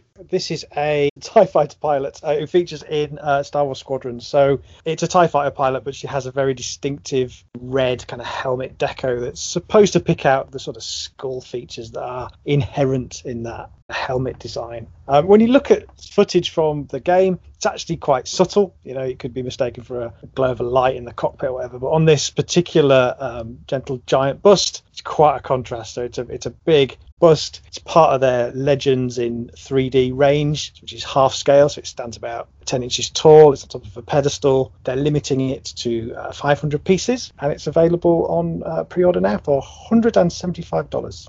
Nice. Dan, over to you. We've mentioned Gentle Giant busts on a recent show. 3 more announced. Yeah, 3 more. So the first one is, well, there's 2 of the same really. We got Wrecker from the Bad Batch. So it's the character from the new show in a standard pose, holding a blaster. The standard version just comes without his helmet on, and that's limited, I think, to 3,000 pieces. Stands about 6 inches tall. And then there's a web exclusive version, which is pretty much exactly the same piece, except for he comes with his helmet, and you can display him with or without the helmet. So yeah, it looks really good. Looks like he does on the show. And it's quite a nice one. I think they're $100 each. So I don't think it matters which one you get, the exclusive or the other. They're both £100. So you might as well try and get in with the exclusive to get that extra bit of kit, his helmet. And the other one that was released was a big dark lighter. So again, it's another bust. He comes with interchangeable hands and a helmetless head and a helmeted head. Personally, I don't think much to the helmetless head. I don't think that looks particularly good, but the one with the helmet looks pretty good. Yeah, these are the mini busts rather than the classics, aren't they? So they're on the smaller black base rather than the figure going right down to the shelf. But still £100 there, or $100. yeah, indeed. Won't be touching them myself. Over to you then, Mark. We also have Gentle Giant have done a mini bust of Ahsoka. A lot of Ahsoka love at the moment. Yeah, I'm not. I'll be honest with you. I'm not a huge fan of these busts, if I'm brutally honest with you. I know that there are people out there that collect them. This one's of Ahsoka Tano, and it's not really a great amount to say about it. She looks like she is holding two lightsabers. Looks like she's going in for the kill. I mean, it's nice enough, but I think it retails about $60, which is about 45 quid. It's on pre-order, but I think the pre-orders are all sold out now. So if you were thinking about buying one, don't bother. So there you go. The Ahsoka Tano mini bust. Happy days. Happy days. Right, over to you, Craig. Something we're going to talk about in a minute, but Gentle Giant jumbo figures are back. Yeah, I was surprised to see this on the list. I thought they'd abandoned this a long time ago. But here we have a re-release of Darth Vader, just a year later from the 40th anniversary of The Empire Strikes Back. And the main difference with this is it comes on a card back with a foil sticker that says the 40th Anniversary Summer Convention Web Exclusive. And there's a space there for them to hand number the edition out of a run of 750. The only other difference really is that the figure has got a different paint app because the original release sort of failed to capture the original shine of the vintage figure that inspired it. So in their words, it has a newly updated glossy sheen that more closely resembles the luster of its original 3 3/4 counterpart, and that is available now, and they've got that at $80. That looks spot on, doesn't it? Sorry to jump in, but when you look at images of that with no scale in the background, you might just think that you were looking at the 3 3/4 figure. Yeah, I think they've nailed that one. When you're dealing with a figure like this that hasn't got a painted face, it's a lot more convincing, which I'm sure we will unpack a little later on. Yeah, we'll be coming on to these jumbo figures very shortly. But as well as this one, we also have had another Vader announced, Dan, a concept edition. So they've taken the Ralph McQuarrie artwork of Vader, so that famous image of him fighting Luke Skywalker. I think it's on the Tantive. Luke's wearing some sort of respirator, and I think at the time it was meant to be that Darth Vader wasn't going to wear his mask, and that was his respirator for fighting in zero atmosphere. But obviously they kept the mask on. But that mask, obviously, it's quite iconic, and they've decided to make a vintage style action figure from it. The helmet itself is obviously reminiscent of that. It's a lot sleeker. The helmet itself is shorter, and the front of the mask, the brief space is elongated, and there's lots of blues on it. So like the artwork, there's lots of navy blues across the helmet, across the cape, and they've replicated that in the action figure. So again, that's available now on Gentle Giant. I think that's $80 as well. A bit of a strange one, that, but yeah, that's what they've gone with. They haven't done anything like that before with the jumbo figures. They've always stuck to what was released in the original line. Interestingly, the Darth Vader one that Craig's just mentioned, on the back there's a Boba Fett prototype. Okay. I don't know where this is going to come. It's all white like the original suit was when they did the test fitting. So whether that is on the horizon, because I'm not aware of it being released before. No, I'm not. I hope they do a carbonised. Oh God, do you know what, Mark? I'm so treating you to a carbonised figure. I really am. I hope you do, mate. I'll treasure it. Whenever I look at it, I will think of you. Okay. The final thing in this miscellaneous section then, I've come over to you, Jez, because you're the one person we've had on the show who actually gives the Pop Vinyl figures a bit of love because they've announced all 5 Bad Batches. Yeah, and why not? You know, these are all right. We've had 3 episodes of The Bad Batch, and straight away, just looking at outline images, I can tell you all of them. And this is the great thing about The Bad Batch, that they've designed these 5 different characters so well that without looking at any nameplates or anything, straight away people are like, oh, right, yeah, that's the one. And it's terrible. It's just the way they've designed it. Oh, that's the one with the glasses. He's obviously, the techie one. But the way they've done this, they're all so individual. And I actually like them. And from a price point of view, that's not bad. $10.99 for these. Yeah, they're all right. I think my favourite, definitely the standalone one for me, is the Sniper, Bad Boy Crosshair. I think that's awesome. He's just stood there with his silenced weapon, and it's looking pretty good. I can see the appeal for these, and I know that they're doing very well out of their Star Wars line, aren't they? So price wise, do you know what? That's not bad. Just something to have in the office, maybe on the desk. Birthday's coming along in 11 months, so if anyone's interested, I'm looking at them. I like him. I like him more than I thought I would do. I really do. Well, there you go. So, listeners, watch out on our YouTube channel for an unboxing video of the Pop Vinyls and Jez. Okay, so the final thing we need to discuss on the announcements is, of course, Tiki, and they just keep churning out. I just want to make one correction. Last month we mentioned that we'd seen these images come out and whether they were going to do a run of Cantina aliens. Days after we recorded, images came out of those cups. Craig, they weren't quite what we were hoping for, were they? No, they're what they're calling scenic tumblers. So they're an image that wraps around a pretty plain drinking vessel of those characters, rendered in that style, but they're not actual individual sculpted characters. Or are they? Well, there you go. They are still quite good fun, though, weren't they? I thought. Yeah, they're the kind of thing I'd need to see in hand, because in the scheme of their product line, the actual figure or mugs are so good that they'd have to be pretty special for you to not want to keep buying those and buy these scenic tumblers. But Craig, we saw quite a lot of things come available which have been unavailable before, and all sorts. So I'm going to let you just run with Tiki, because we've had things released, we've had things teased. I'll let you just give us a rundown of what we actually did see. Yeah, I mean, as you say, they do tend to tease and show things online at quite a rate of knots. They come across as a company, so Beeline Creative, who make these geeky tikis, they come across as being very excitable and so passionate about what they're doing that they're always teasing and dropping these things on social media all the time. And not just Star Wars, they've got this ever-growing portfolio of licensed products, and there's something new to look at on their Instagram feed, most weeks. And I think it was just like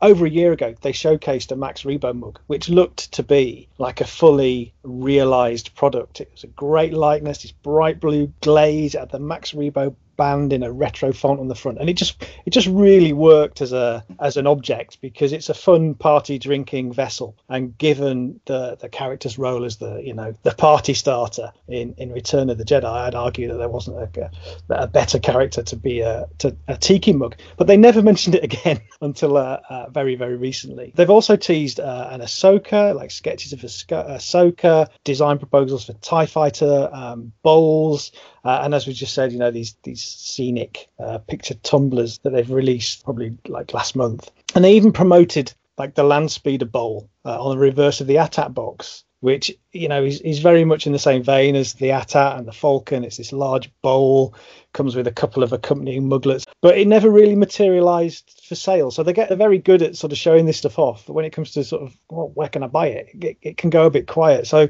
that's why May the 4th, just gone, was quite a special day, because they actually appeared online for an Instagram Live, which they've never done before. But May the 4th became the official launch date for the Rebo and the Landspeeder I've just mentioned, along with re-releases of the big Falcon bowl and the arcade cabinet, which I know we've talked about on the show before. And what they did is they put these with different retailers. So the Landspeeder was sold through Toink, and that retailed at $69.99. The Rebo went to Entertainment Earth at $39.99, and this is dollars. And the arcade cabinet was available direct from them for $35. The Falcon, the re-release of the Falcon, was also available directly from them, but I believe it sold out in under a minute. Jez, was it you told me that? It was 4 minutes. 4 minutes. Yeah, managed to grab one through a third party, which I'm so pleased with. Bless him. So yeah, 4 minutes. They went in a flash. Yeah, I don't know. I think it was 250. Yeah, it was 250 units in 4 minutes. Did anyone else bag anything? We got a couple of group purchases, kid. Yeah, Dan got us all a arcade machine and I got us all a Rebo. I grabbed a land speeder. I think you did as well, Craig. I did. I grabbed the land speeder, and Kimberly also went quite independently and got another Rebo. So so we might have two in the house. Oh, nice. I'm sure we can find him at home. I grabbed some He-Man ones as well as we were doing an order coming over. Cool. I don't really watch these big brand product reveals from Hasbro and the like. I've obviously seen highlights from the odd presentation, but I was very keen to sort of tune in to Beeline's first ever Instagram Live, which our time was about 11:30 on May the 4th. It wasn't recorded and put on there for anyone to watch it, so I'm glad I did tune in live because it would have been the only chance to see that. So what they did was, rather it being some swanky presentation from a boardroom somewhere, it was direct from a tiki bar in Nashville called Chopper, and their vibe is a really cool looking mashup of robots and tiki, like the perfect venue for something like this. And it just had a really good atmosphere with them presenting live from a little booth in a bar. They were being handed drinks, and it just seemed like a good time. So there was a bit of an interview with the bar owner, and then the big kahuna of Beeline, this guy called Brandon Geraldez, took over the chat. And what a guy. Aloha, everybody. How are you? Can you hear me okay? So guess what? Geeky Tiki's turned 5 years old today. Yeah, we launched Geeky Tiki's May the 4th, 2016. And because of your support and your fandom, it's just grown. And to include Star Wars and Marvel and DC and everything. So we thank you, our fans, and we raise a toast in my Bauschlea mug for May the 4th. May the 4th be with you. Like I say, they're so enthusiastic about what they're doing, and I imagine the absolute opposite of what the suits at Hasbro presenting these things can be like, because they were just keen to show things off. So they had a few things on camera that they showed off. So some new product that will be coming away, and all of this looked like finished pieces. It wasn't sort of sketches or prototypes. The first thing that they showed was a Rebo band mini Muglets 4-pack. This is a first look. Anybody that's on our live stream, this is a first look. This is a Max Rebo mini Muglet. So you've got two mini Muglets here. These hold about 4 ounces apiece. Max Rebo comes with Sice Noodles. All right. Here we go. What do you guys think? All right, so there's going to be a 4-pack of the Max Rebo band Muglets, which we're excited. Those are going to come out later this fall. So you had Rebo and his piano. So the Rebo and the piano were separate parts, so they split apart to form 2 little mugs, and obviously Sice Noodles and Drinking the Cool. We've got a set of 4 Cantina mini Muglets with Figrin Den as the main Muglet there. So I know some people have asked about this, but it's going to be a full set of 4. There's Hammerhead, Ponda Baba, and Snaggletooth. These are going to come out later this year. So if you're not a member of our newsletter, please sign up today, and you'll find out more about these in the coming months. The TIE Fighter that they teased on Instagram a few weeks ago, they say is coming later in the year. And this is interesting. This is where tuning into these things can give you a bit of insight into what goes into it. So he was saying how hard they are to make. I mean, you think about how a TIE Fighter is constructed, that's perhaps not one piece of ceramic in a kiln, that's 3 pieces they have to put together. So it'll be done in small batches, which is why the Falcon is so limited. Falcon. So I gotta say this, we are re-releasing the Falcon, so for any of you that missed the Falcon, it's coming back. I have to say the Falcon is a very tough item to make, so we release it in small batches. I hope you appreciate that. but we will release the Falcon again later this summer, later this fall. Presumably, lots of them come out and they're broken or they haven't quite worked. So if anyone's got any experience with ceramics, that can happen. So what they're saying is that these more elaborate, complicated shapes, they're harder to do. They're going to come out in smaller batches. They're not holding these things back just because they want to make them rare.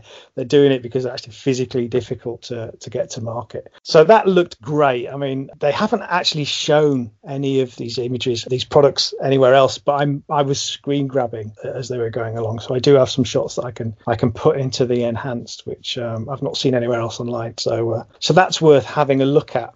One of the other pieces that they showcased again, which was a finished looking piece, was the dewback. Dewback? Is there a dewback back there? Where? You got a dewback? Oh, wow. So, May the 4th is a new tradition. We give a sneak peek of new mugs that are coming out. We did this last year, and we're doing it this year. So this massive mug is a dewback with incredible details. It's got a beautiful green glaze with a nice brown overspray. It is absolutely fantastic.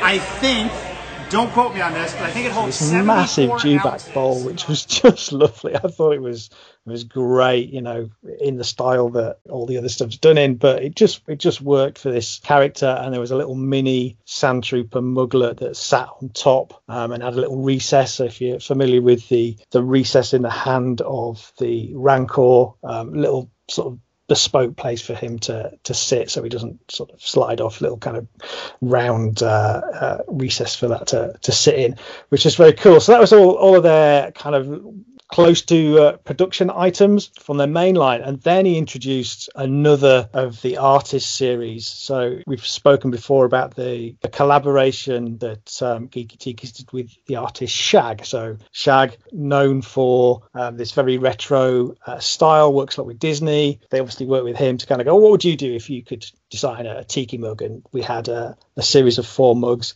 with all the accompanying packaging that they released as this artist series. And they announced another one on May the 4th with Eric Tan. So another limited edition series, 500 pieces. They've got Stormtrooper, Chewie, Vader and Fett. And again, if you don't know Eric Tan's work, similar kind of thing, but different. It's very bold, it's retro tinged and a perfect fit for the project. And I love that they're doing this alongside their main line. They're doing these slightly more kind of art-based, amazing, different style again, different Tiki interpretation of these characters. So I love it. I'm a fan, you can tell. So he showcased this stuff. He was waving it in front of the camera, getting very animated. And then it sort of spiraled into more of a kind of Q&A session. And, if you're familiar with how these things work, lots of fans on the stream at the bottom going, what about this? What about that? And he's like reading them as fast as he could. And he let slip that there's quite a few things that they're working on. So they're looking at banthas and sandcrawlers as the large bowls. There was talk of a lightsaber, whether that's a mug or a bowl, I'm not sure. There'll be a season 2 Mandalorian set. So you mentioned Ahsoka, Bo-Katan and a Dark Trooper. Gonk Droid was also mentioned, something that they're working on. Scout Trooper. Then he got a bit more vague, something Cloud City related, something Obi-Wan related. But it was a really interesting chat. And they talked a little, and we've discussed this before, how much harder it is to nail human characters. And he talked about Princess Leia, that they're working on like the New Hope version with the hair buns, and that they haven't released it yet because they want to do it justice. They haven't nailed it. So they're holding it back and they want to get that right. But it was a great little launch. Saw some really cool products. I put a little comment in the stream from Generation Skywalker, and he recognized us and gave us a shout out and thanked us for the blog post we did. So that was nice. It was a great little live stream. What you're going through there, I'm just dreaming of Bantha Tikis. It's becoming one of those lines where you realise you're probably never going to get everything, but so much good stuff to cherry pick. It's a cool thing. Mark, what do you think to the time with Eric Tan? Love him. I've been a fan of Eric Tan ever since I saw his Indiana Jones trilogy print. I love his artwork. I think he's amazing, and the Tiki designs were fantastic. Love them. Can I go off script a little bit? Yeah. While we're on the subject of drinking vessels, and we've covered these things before, we've looked at those glasses with the hops. So this is something that I'd not been aware of. They restocked on May the 4th.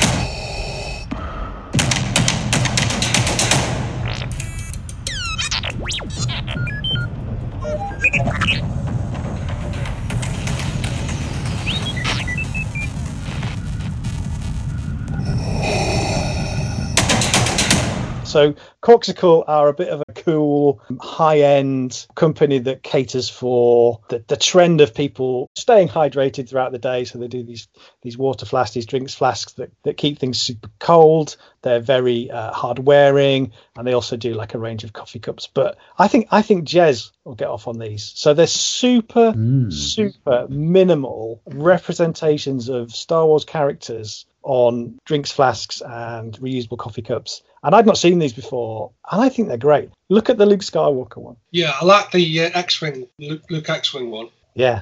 That's nice. I just think it's great. I think it's abstracting these iconic characters to the point where you can't abstract them anymore. Yeah, it's one of those things when you know type things where it's subtle enough that it's just not in your face, but it's cool enough that like-minded geeks would just go, yeah, nice. Why do I get the feeling you're going to be the death of me? Don't say that, Master. You're the closest thing I have to a father. Then why don't you listen to me? Now, as we said at the beginning, and we all mentioned that we picked up a couple of things that have arrived that we pre-ordered. Now, the retro collection, for example, I think myself, Dan and Mark have got the full run, and I know that Craig has been out and treated himself to a figure or two in that. And we've also got the Tantive Corridor, which we spoke about a few months back, which I know myself and Dan have both got. Now, there is 2 unboxing videos over at Generation Skywalker on YouTube. The retro collection one's a bit of a hash up of me, Craig and Dan, and then the Tantive is with Dan. Like we've done before, I just wanted to give these a bit more input now we have got them in hand. So let's start with the retro collection. Mark, I'm going to come to you first. Can you just refresh us what the 7 figures were, and then tell us what you thought of the figures, because you weren't in on that video, so it'd be interesting to hear what your opinions were. When these were first announced, I was really buzzing for these figures, and I had them down on a pre-order straight away. As soon as I could pre-order them, that was it. I was off. So you got Moff Gideon, the Mandalorian, Cara Dune, Queel, Grief Karga, and Baby Yoda, Grogu, and IG-11, and the Remnant Stormtrooper, which you could only get in the Monopoly board game of Mandalorian. So those are the figures. Anyway, I got these figures finally, and I have to say, and I'm really, really excited for them. Really excited for them. And I got them, and bear in mind, these are the first retro figures I bought. I haven't bothered with any of the others. I've just got these because obviously these have never been produced before. And with them being Mandalorian, and for me, Mandalorian at the moment is the key piece of Star Wars that Disney are putting out at the moment. And I have to say, I'm kind of a bit to the point where I actually might take the figures out of the packaging. I think the figures are probably better than the actual overall thing. I certainly wouldn't go to the expense of putting these things in acrylic to display them. The cards just really let them down. The images on the cards, the card design, I just find them really, really sort of meh. The figures themselves are great. I think they've captured the retro aesthetic very well. I think they've really captured that old vintage Kenner style. The weapons, the accessories. I think they've done it really justice. I really do. I'm in agreement with you, Mark. I know I did open mine, but the cards, it's just that weathering and stuff, isn't it? Oh, the weathering, there's nothing to it. No. I mean, have you ever seen a vintage figure of any line weather like that? They don't weather like that at all. No. That's almost like weathering on metal or wood or something. It just doesn't make any sense. Like I say, the images just don't do the figures justice either. And that bloody sticker, that retro sticker, oh dear, oh dear, oh dear. Whoever's come to the decision that that's how they're going to produce these things. They're card backs. Have you seen the card back? It makes no sense. It used to be great when you used to go and buy a figure, pick it up off the shelf and look at all the figures you could get, or special offers, or cut out this and make this, and then look at it's dull as ditch water. It really angers me that they're putting this sort of stuff out, and then you've got a bloody leaflet in the bubble as well. I mean, what's that say? It's an action figure, right? A little tiny action figure. And we've got a whole load of attention, safety warnings, blah, and God knows how many different languages. And then you've got a leaflet inside. I mean, what's that actually telling you to do with it? It's crazy. It's madness. It really angers me. It was wrapped right around the back of the figure as well in the bubble, wasn't it? I mean, I think they look an eyesore in the vintage collection, but at least they're folded under the feet. But when I was getting them out of the box, it was the bubble on the Grogu, the child, that threw me. The plastic, and I know the pram was quite bulky, but the bottom where the figure was, the amount of plastic behind it for that tiny figure. Yeah. It just looked like an eyesore as I pulled that out. My bubble split as well on my Grogu. It's split because the box the figures came in is so small. The shipping box is so small, so tight that 3 of my figures are warped because they've just been pushed in and packed so tightly that over time the card is just warped. So it pretty much ruined it. So I mean, I'm taking mine off the bloody cards. I must admit, Mark, I've taken all of mine off the cards, and I think as a figure range, there is definitely that retro feel to them. The Moff Gideon in particular, the cape feels just like the Vader cape. Yeah, I've got that one in hand right at this minute, and really nice. Looking at it, and I just think I bet you could sit that one right next to Vader. The black and reds on it, I thought it looked quite classy, that figure. Open it now. Exactly what I was thinking. Just do it. Just do it live on air. Well, live on air to be released in a couple of weeks' time. Do it. I think what I'm going to do is I'm going to give these to my little boy and let him play with them. Well, you say you're going to give them to your little boy now. Now, Dan, you did the unboxing video. I mean, Craig splintered us two together doing our unboxings, but you did yours with your 9-year-old son present, and his reaction to the figures. Let's just say he wasn't absolutely enthralled with them, was it? No. He prefers his Black Series. It's quite funny, isn't it? I mean, maybe it's just a generational thing and it's the nostalgia for the aesthetic of those figures. But yeah, he wasn't totally overly enamoured. But I did watch your video, Stu, and I felt quite bad because I didn't let him open them. He was obviously desperate to rip them off the card.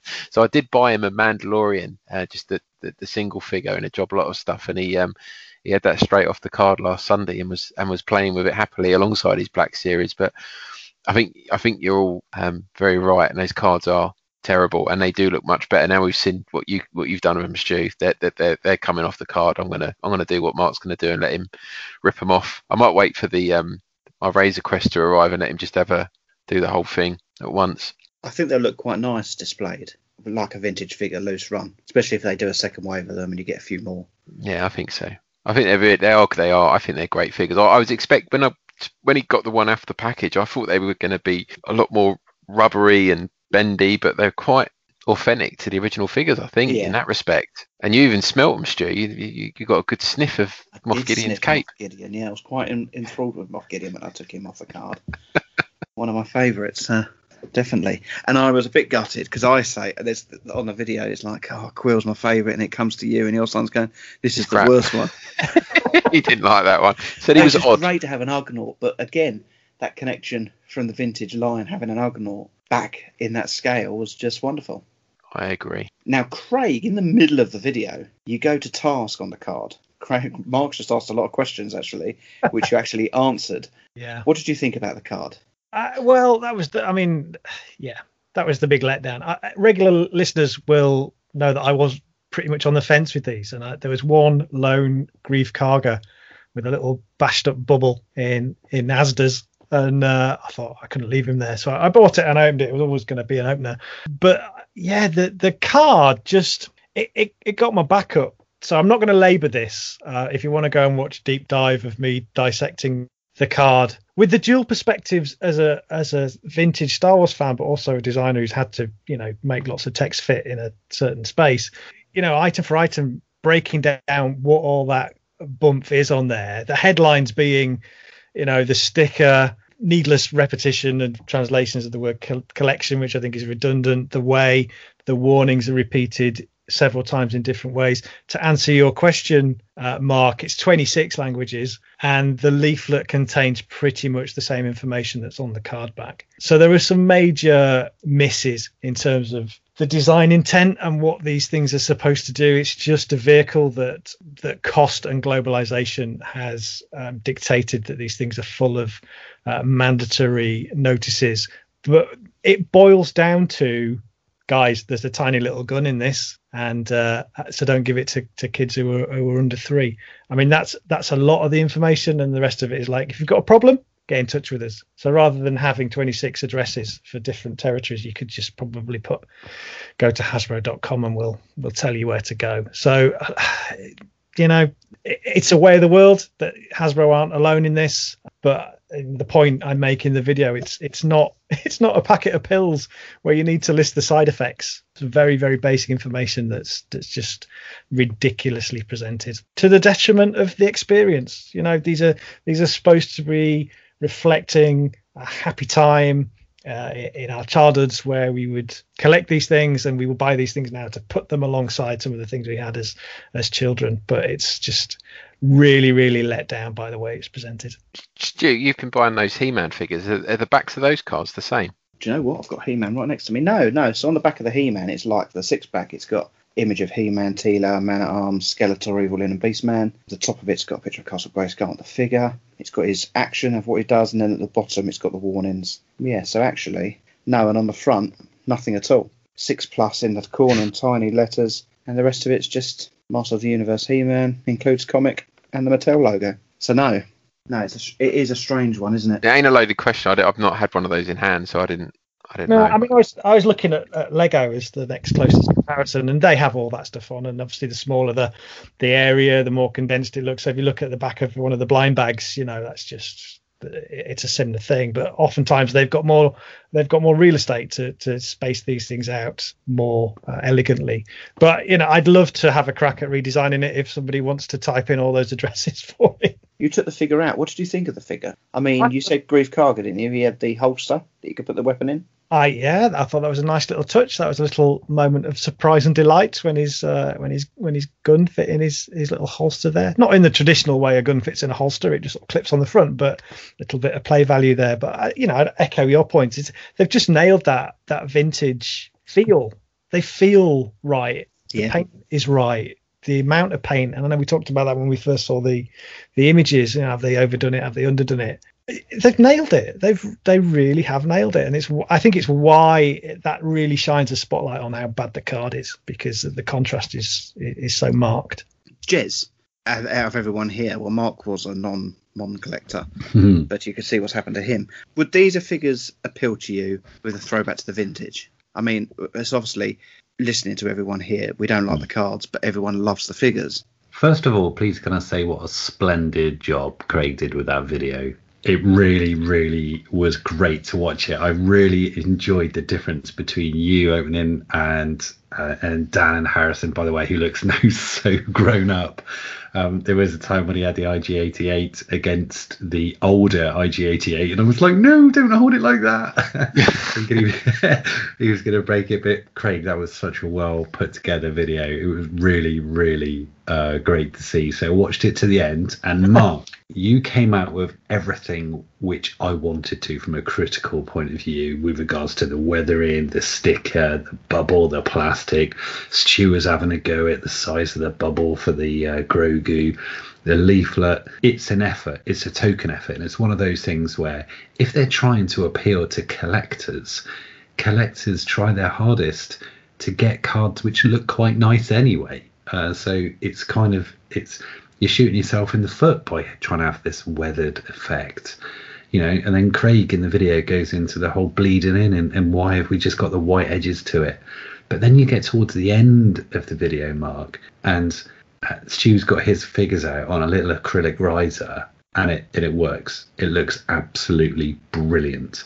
I prefer to get the figures sent to me in little baggies or mailer boxes, to save on packaging and save on hassle, cost, expense, or what have you, because ultimately these figures must be displayed as Stu has them displayed there. To look at them individually like that, you're like, yes, that works. That's the nostalgic buzz which I've got. That's the retro feel, but with a slightly modern twist. And the proof is in the pudding. Watch that video. Open your figures, guys. Open those figures and you will not regret it. I didn't like them in the packaging, but I like them loose. This is the way. This is the way. This is the way. Moving on to one other thing that we did get delivered. I think myself and Dan have both got this. Dan, you did an unboxing of this. The Tantive, or the Tantive, as they say, unboxing of that corridor. You give it a lot of love in the unboxing. Can you just give it that review? Explain myself. No. So I think the general consensus, what I've seen online, are all with you. I think the bit I did overlook in the video that I was kicking myself afterwards for not mentioning was that when you look at the packaging that it came with, there was not other than the bubble on the vintage figure, there wasn't a single piece of plastic in that box. Everything was cardboard. So it was quite interesting, the discussion we had last month about them reducing plastics and stuff. There wasn't any plastic, no cable ties or anything like that. Everything was made of card. So that was good to see. I thought the figure it came with was brilliant. Completed my Rogue One collection, or at least got it up to date until they release this X-Wing. It's coming out hopefully in the next few months. The stand itself, I thought, it's sold as a play set. It's nearly 50 quid. It's not something you'd give to a child to play with. I think it is a display piece, and as a display piece, I think it looks really good. I mean, I lined it up with some vintage figures, and I thought it did the trick. It was no more than that, really. I don't think you'd get tons of play value out of it for a 5-year-old. No, see, right. So you've set yours up, okay, where I haven't. I've had it out of the box. I get it. When I saw the photos of yours with your vintage figures on, I thought, yeah, okay, looks nice. I've got a couple of issues with it. First of all, okay, the box is Star Wars, yeah? The Rebel Trooper inside is on a Rogue One card, which I do not understand, because you're a Rogue One collector. I don't understand why that box has got the same image on both sides, why they couldn't put the Rogue One logo on one side and the Star Wars on the other side. So someone like you that collects Rogue One could turn that box and have it represent Rogue One, because it's the same corridor. And then they put the Rogue One figure in. My figure, his helmet's all off. He looks like he's had 10 jars down the pub, and he's walking home and he's kind of half put his hat on and he's staggering, falling off the curbs, I just looked at my figure and I thought, oh my God, I can't leave that like that. The figure is brilliant, I will say that. But if I keep it, I'm going to have to bust him off the card. But I just found it all a little bit cheap in hand. I think these playsets, so all of them, even the Bespin one we spoke about, a couple of months ago, and we all destroyed that, but we like the look of this Tantive one. I think it looks good. I think when you pick it, it weighs nothing, does it? It's very cheap plastic, isn't it? For the price you pay. But you look at that Rogue One figure, that Rebel Troop, and you go on eBay, people are paying 40 quid just for that. It's just nuts. This whole thing of throwing a figure in with a playset, it's a bit of a, I don't know the right word to use. It's a bit of a con, really, I suppose. It's the only thing I could think of. Like people are buying figures. Oh yeah. Well, I haven't actually put mine together yet. It's in my pile of stuff to do. I will have a look at it. At this moment in time, I've got a feeling it could be on my next stall next time I do some selling, but I will have a proper look at it when I've got a bit of time. But then I did see your display with it. It looks good, but then I'm going to have to go and get, if it's vintage, I have to go and get custom Rebel Troopers made, or buy loads of vintage collection ones. So who knows? But a win for you, yeah? I think if you've got a space in a Deltoff or on the top of a Deltoff or on a shelf somewhere, and you've got a few figures laying around, I think it looks great. I was impressed with how good it looked with like proper vintage figures, not the vintage collection, but the actual vintage figures. It really did sit nicely with them. Could have been from that time. You're not convinced, Stu? He's selling his one. I'm not convinced by it, no. But it is what it is, isn't it? I think more people have enjoyed it than not enjoyed it, so I'm in the minority there.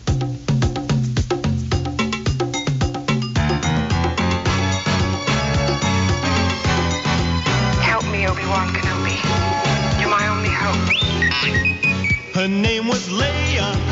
She was a princess with a Danish on each ear, and Darth Vader drawing near. So R2-D2 found Ben Kenobi. Obi-Wan. He'd have to put the Death Star plans into the rebellion's hands. So Luke and Obi-Wan had to get to Alderaan.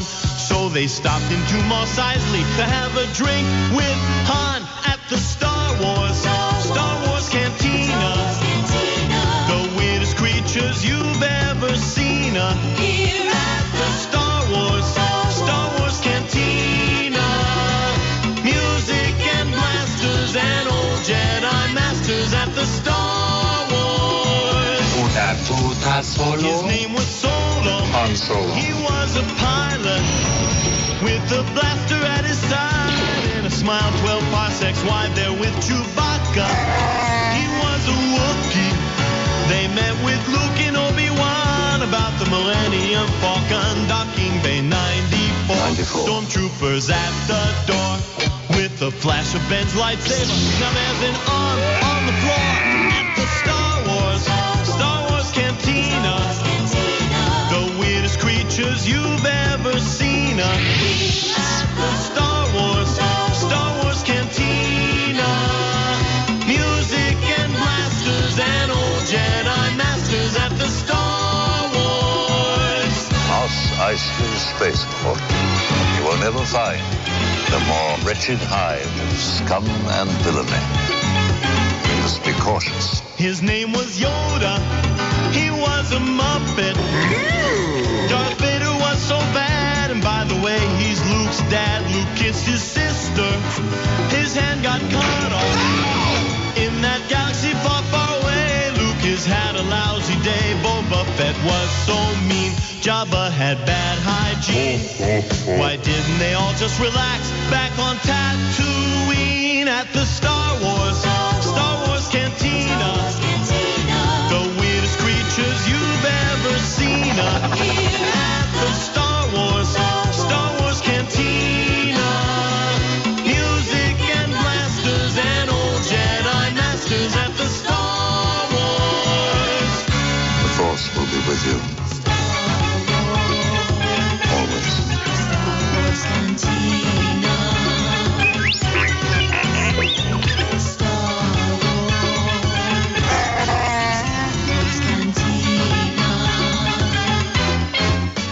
We've just mentioned in the announcements this month that Gentle Giant have released jumbo figures. Now, I'm not sure before this figure when the last one was come out. Anyone? I think 2018, early 2019, there was a Emperor's Royal Guard, and they did a Bib Fortuna as a is it the Premier Guild they have on Gentle Giant, the Premier Guild exclusive, but they haven't done anything for a couple of years at least on the line. Okay, that's my understanding anyway. 2 to 3 years then, somewhere around about there. I think so.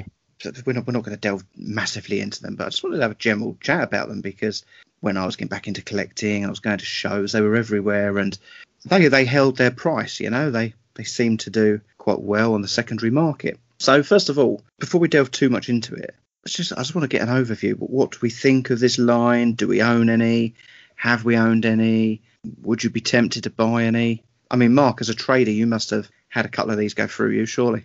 When I started to get back into collecting about 10 years ago, and I first found these, Gentle Giant were producing these, that's what sort of got me back into it, really. I went mad on them. I was ordering from the States as they were coming out. I pretty much got all of the Star Wars ones, got Boba Fett, a few of the rarer ones like Stormtrooper on the convention card.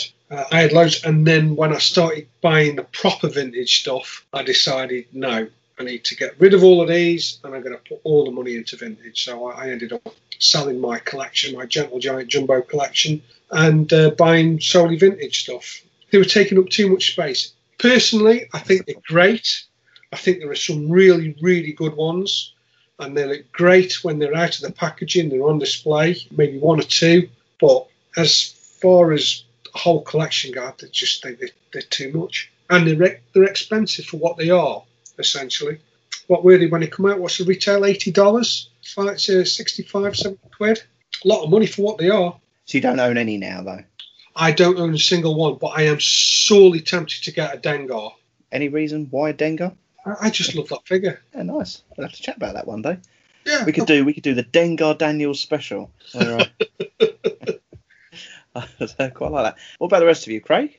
I've admired them from afar. I've never owned one. I remember liking the idea of them when they came out, and if I was to go and get one, I'd get a Chewbacca because I think he's one of the better ones, and he was the first figure I ever had, so that would be my choice out of them. But I think when they started to do more and more of the humans, there was just something that got lost in that translation from 3 3/4 inches to 12 inches or however tall they stand. But the faces, I don't know, on the Leia and the Han and they just didn't quite work for me. Some of the aliens and the helmeted characters, like a lot of these things, they worked a lot better. I've only got one, which is an AT-AT driver. From my days as a failed AT-AT driver focus collector, I decided to get myself one. So that's still up in my loft. I've kind of got a bit of a rolling display, and I did have it displayed for a while, but I've put it away for the time being. But I'm not intending to sell it. I quite like it. Jess, would these appeal to you? Yeah, I got one. So I got Luke X-Wing one, which I got eBay, I don't know, about 5 years ago for maybe about 35 quid. So it was, without packaging, and you know what? I think it's all right.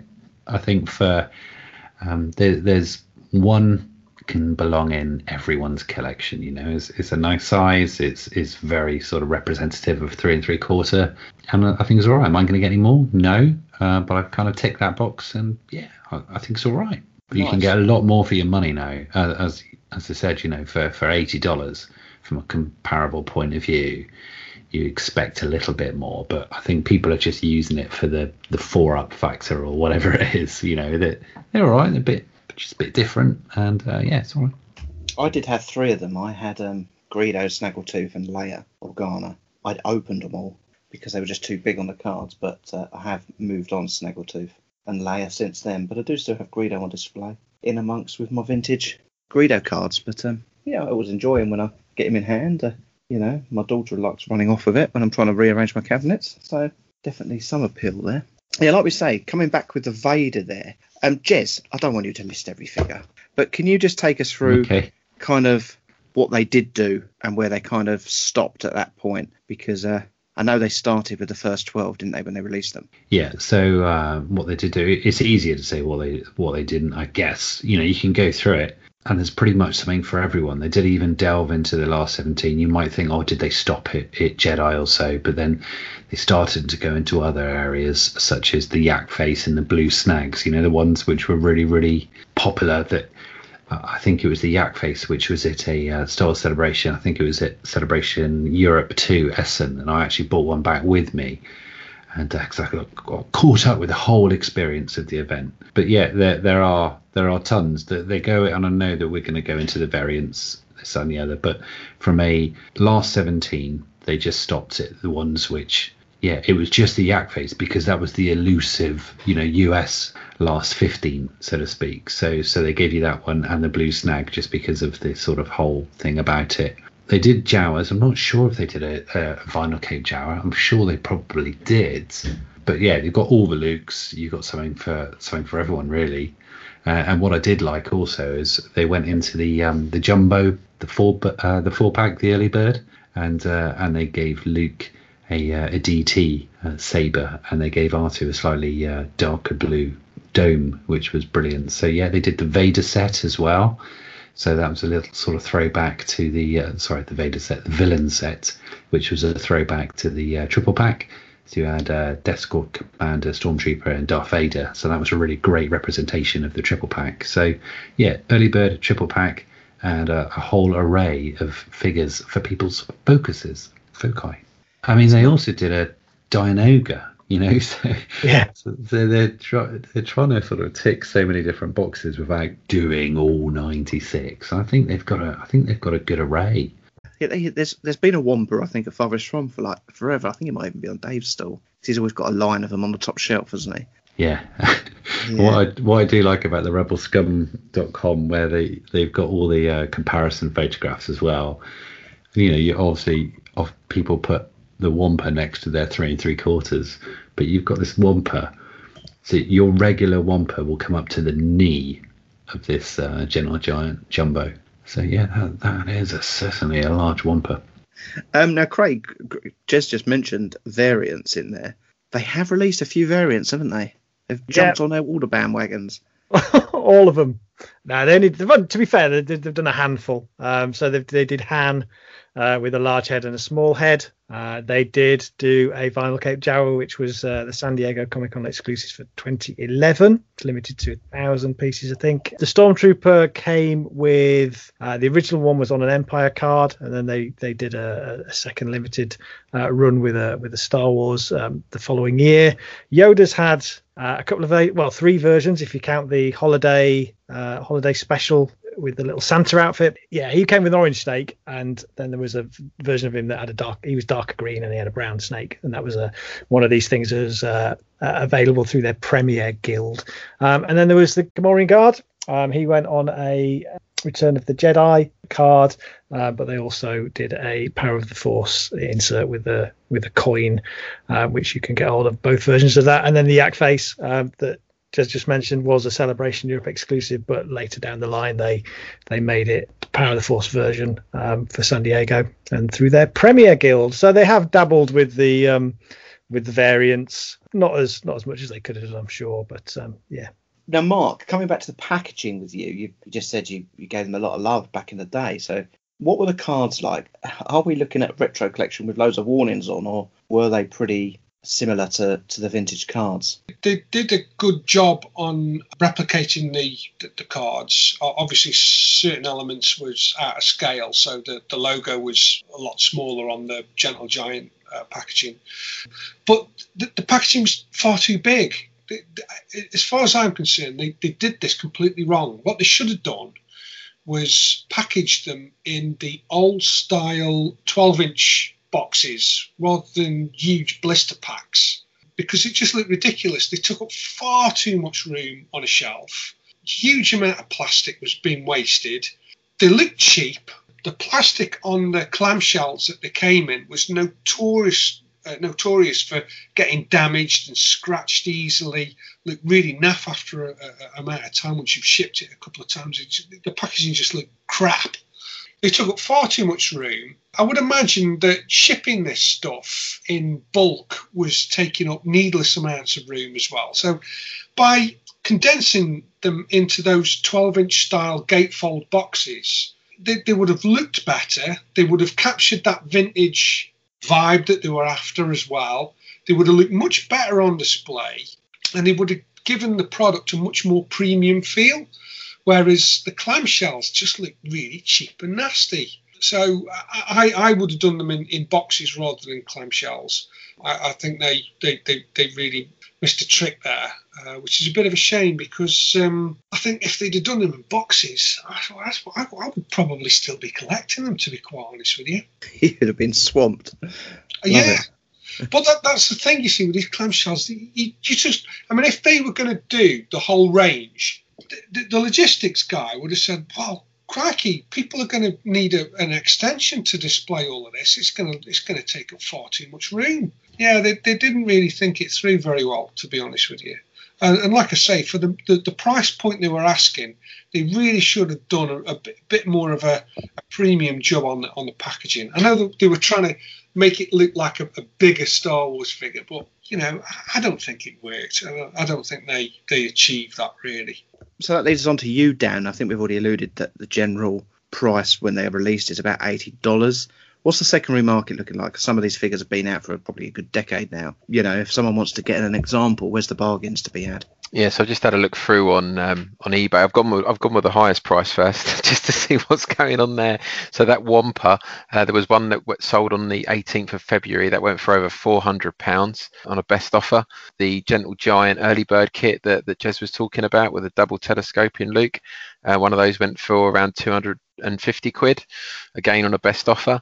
Darth Vader, the original release on the Star Wars card, that went for 220. Biker Scout, that was 210. So yeah, there's quite a few of them that are now a lot more than the $80 that they originally went for. There's a Boba Fett, rocket firing Boba Fett, that went for over 250. Tusken Raider, that went for nearly £300, that one. So it's kind of all over the shop. But then you go down to the other end.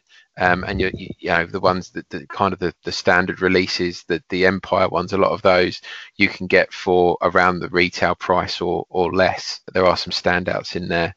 It doesn't look like there's a huge amount that are selling on eBay. So I don't know whether that's because they're just they're sitting around or just because people aren't listing them. But there isn't a huge amount of completed listings. Certainly not from the UK, anyways. Most of what I can see is US based. Interestingly, I'm just on eBay. Do you know we were talking about the prototype Boba Fett? Interesting. It was last year. So it looks like that was some sort of Premier Guild one that you could only get through because it comes in a mailer, doesn't it? So you must have ordered that through the Premier Guild for Gentle Giant. That's quite interesting as well, Mark. Perhaps Mark might prefer that because it's just smaller a figure, box. Just a figure over the colour card back. Yeah.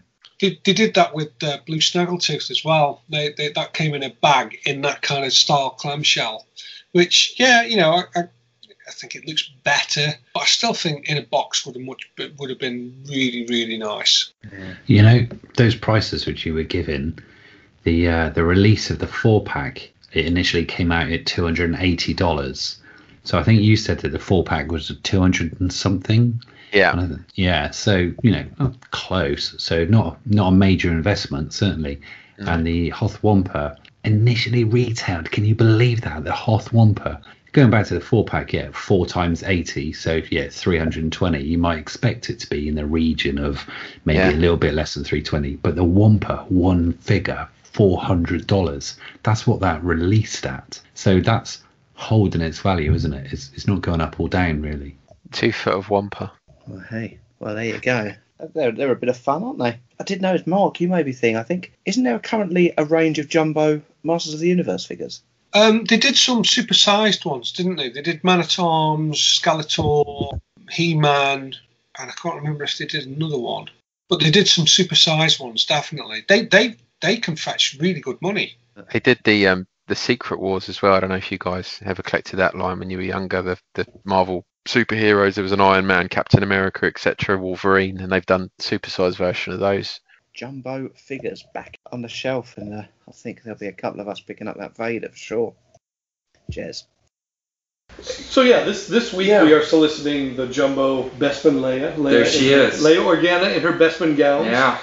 Who we showed at Comic-Con, but now she's going to be available for pre-order. Yeah. And you did these amazing photos. You built this Bespin set.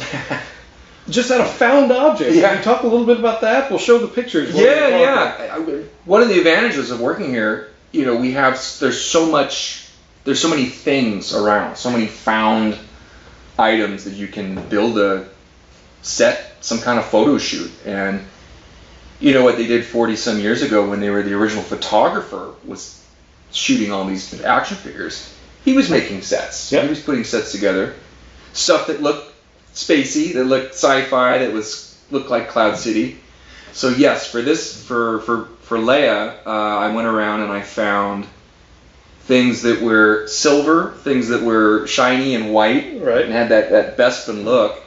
So there's a lot of acrylic, a lot of piping, a lot of white plastic. Anything glossy. Shiny floor. Yeah. Like all that sort of thing. Yeah, I just went, it was like a scavenger hunt. I went around. Oh, that looks good. There's some nice. Grab those, put that there. And the set actually came together fairly quickly. I think I had it done over an hour. Yeah. It didn't take that long. Yeah. Like last month, before we close out, just wanted to give another independent shop a shout out. We've gone with another Etsy company this month. I'll let Jez run with it. Jez, can you tell us about that Etsy company? Yeah, so it's Mincia Soaps Candles, and they're a company within the UK. I think it was, I had the address earlier on. I'll come to it in a second.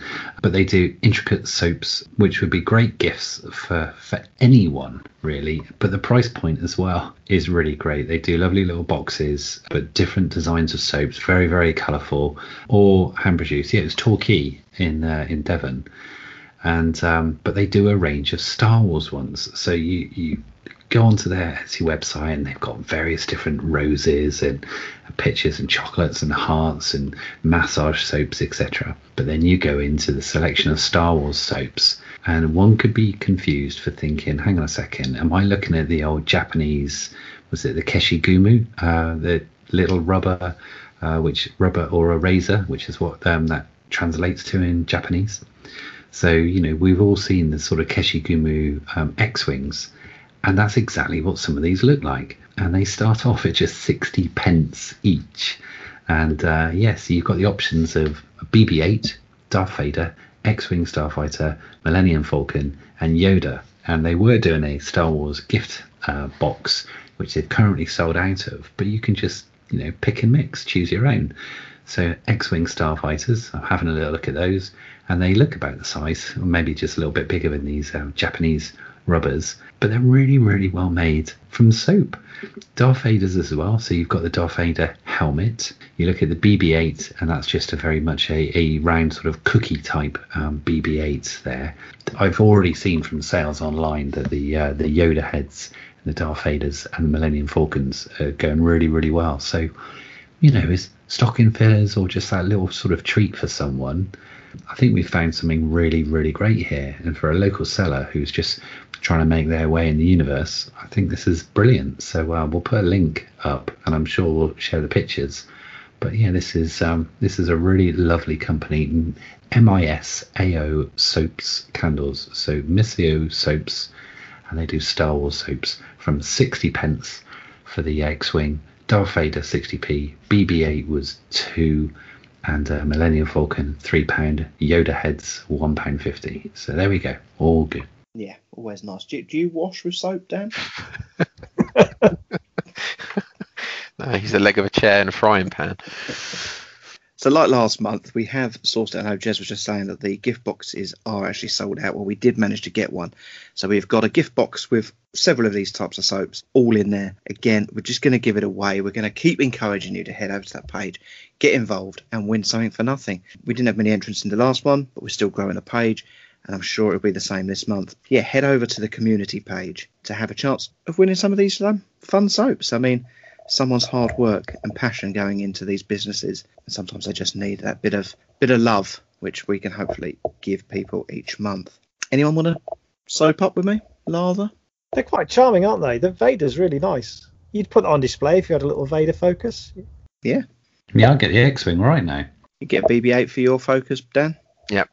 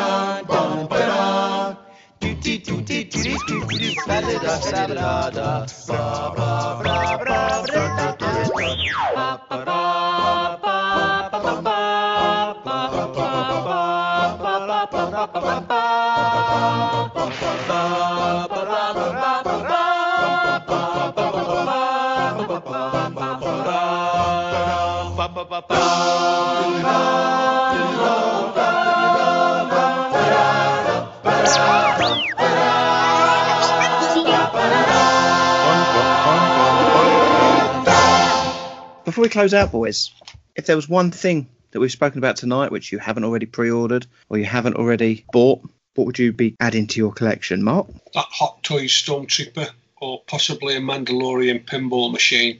Oh, nice choice, yeah. Craig? Yeah, pinball machine, hands down. Jez? Yeah, Hot Toys Stormtrooper Commander, brilliant. Dan? Predictably, that X-Wing Rogue One. X-Wing Rogue One. I would definitely go with the pinball machine as well, but if not, I'm going to actually give it sideways here. I quite like the Wedge helmet. Maybe that will be winging its way into my collection. Oh, I like what you did there. So, we've just mentioned our competition. Head over to, we are Generation Skywalker over on Facebook.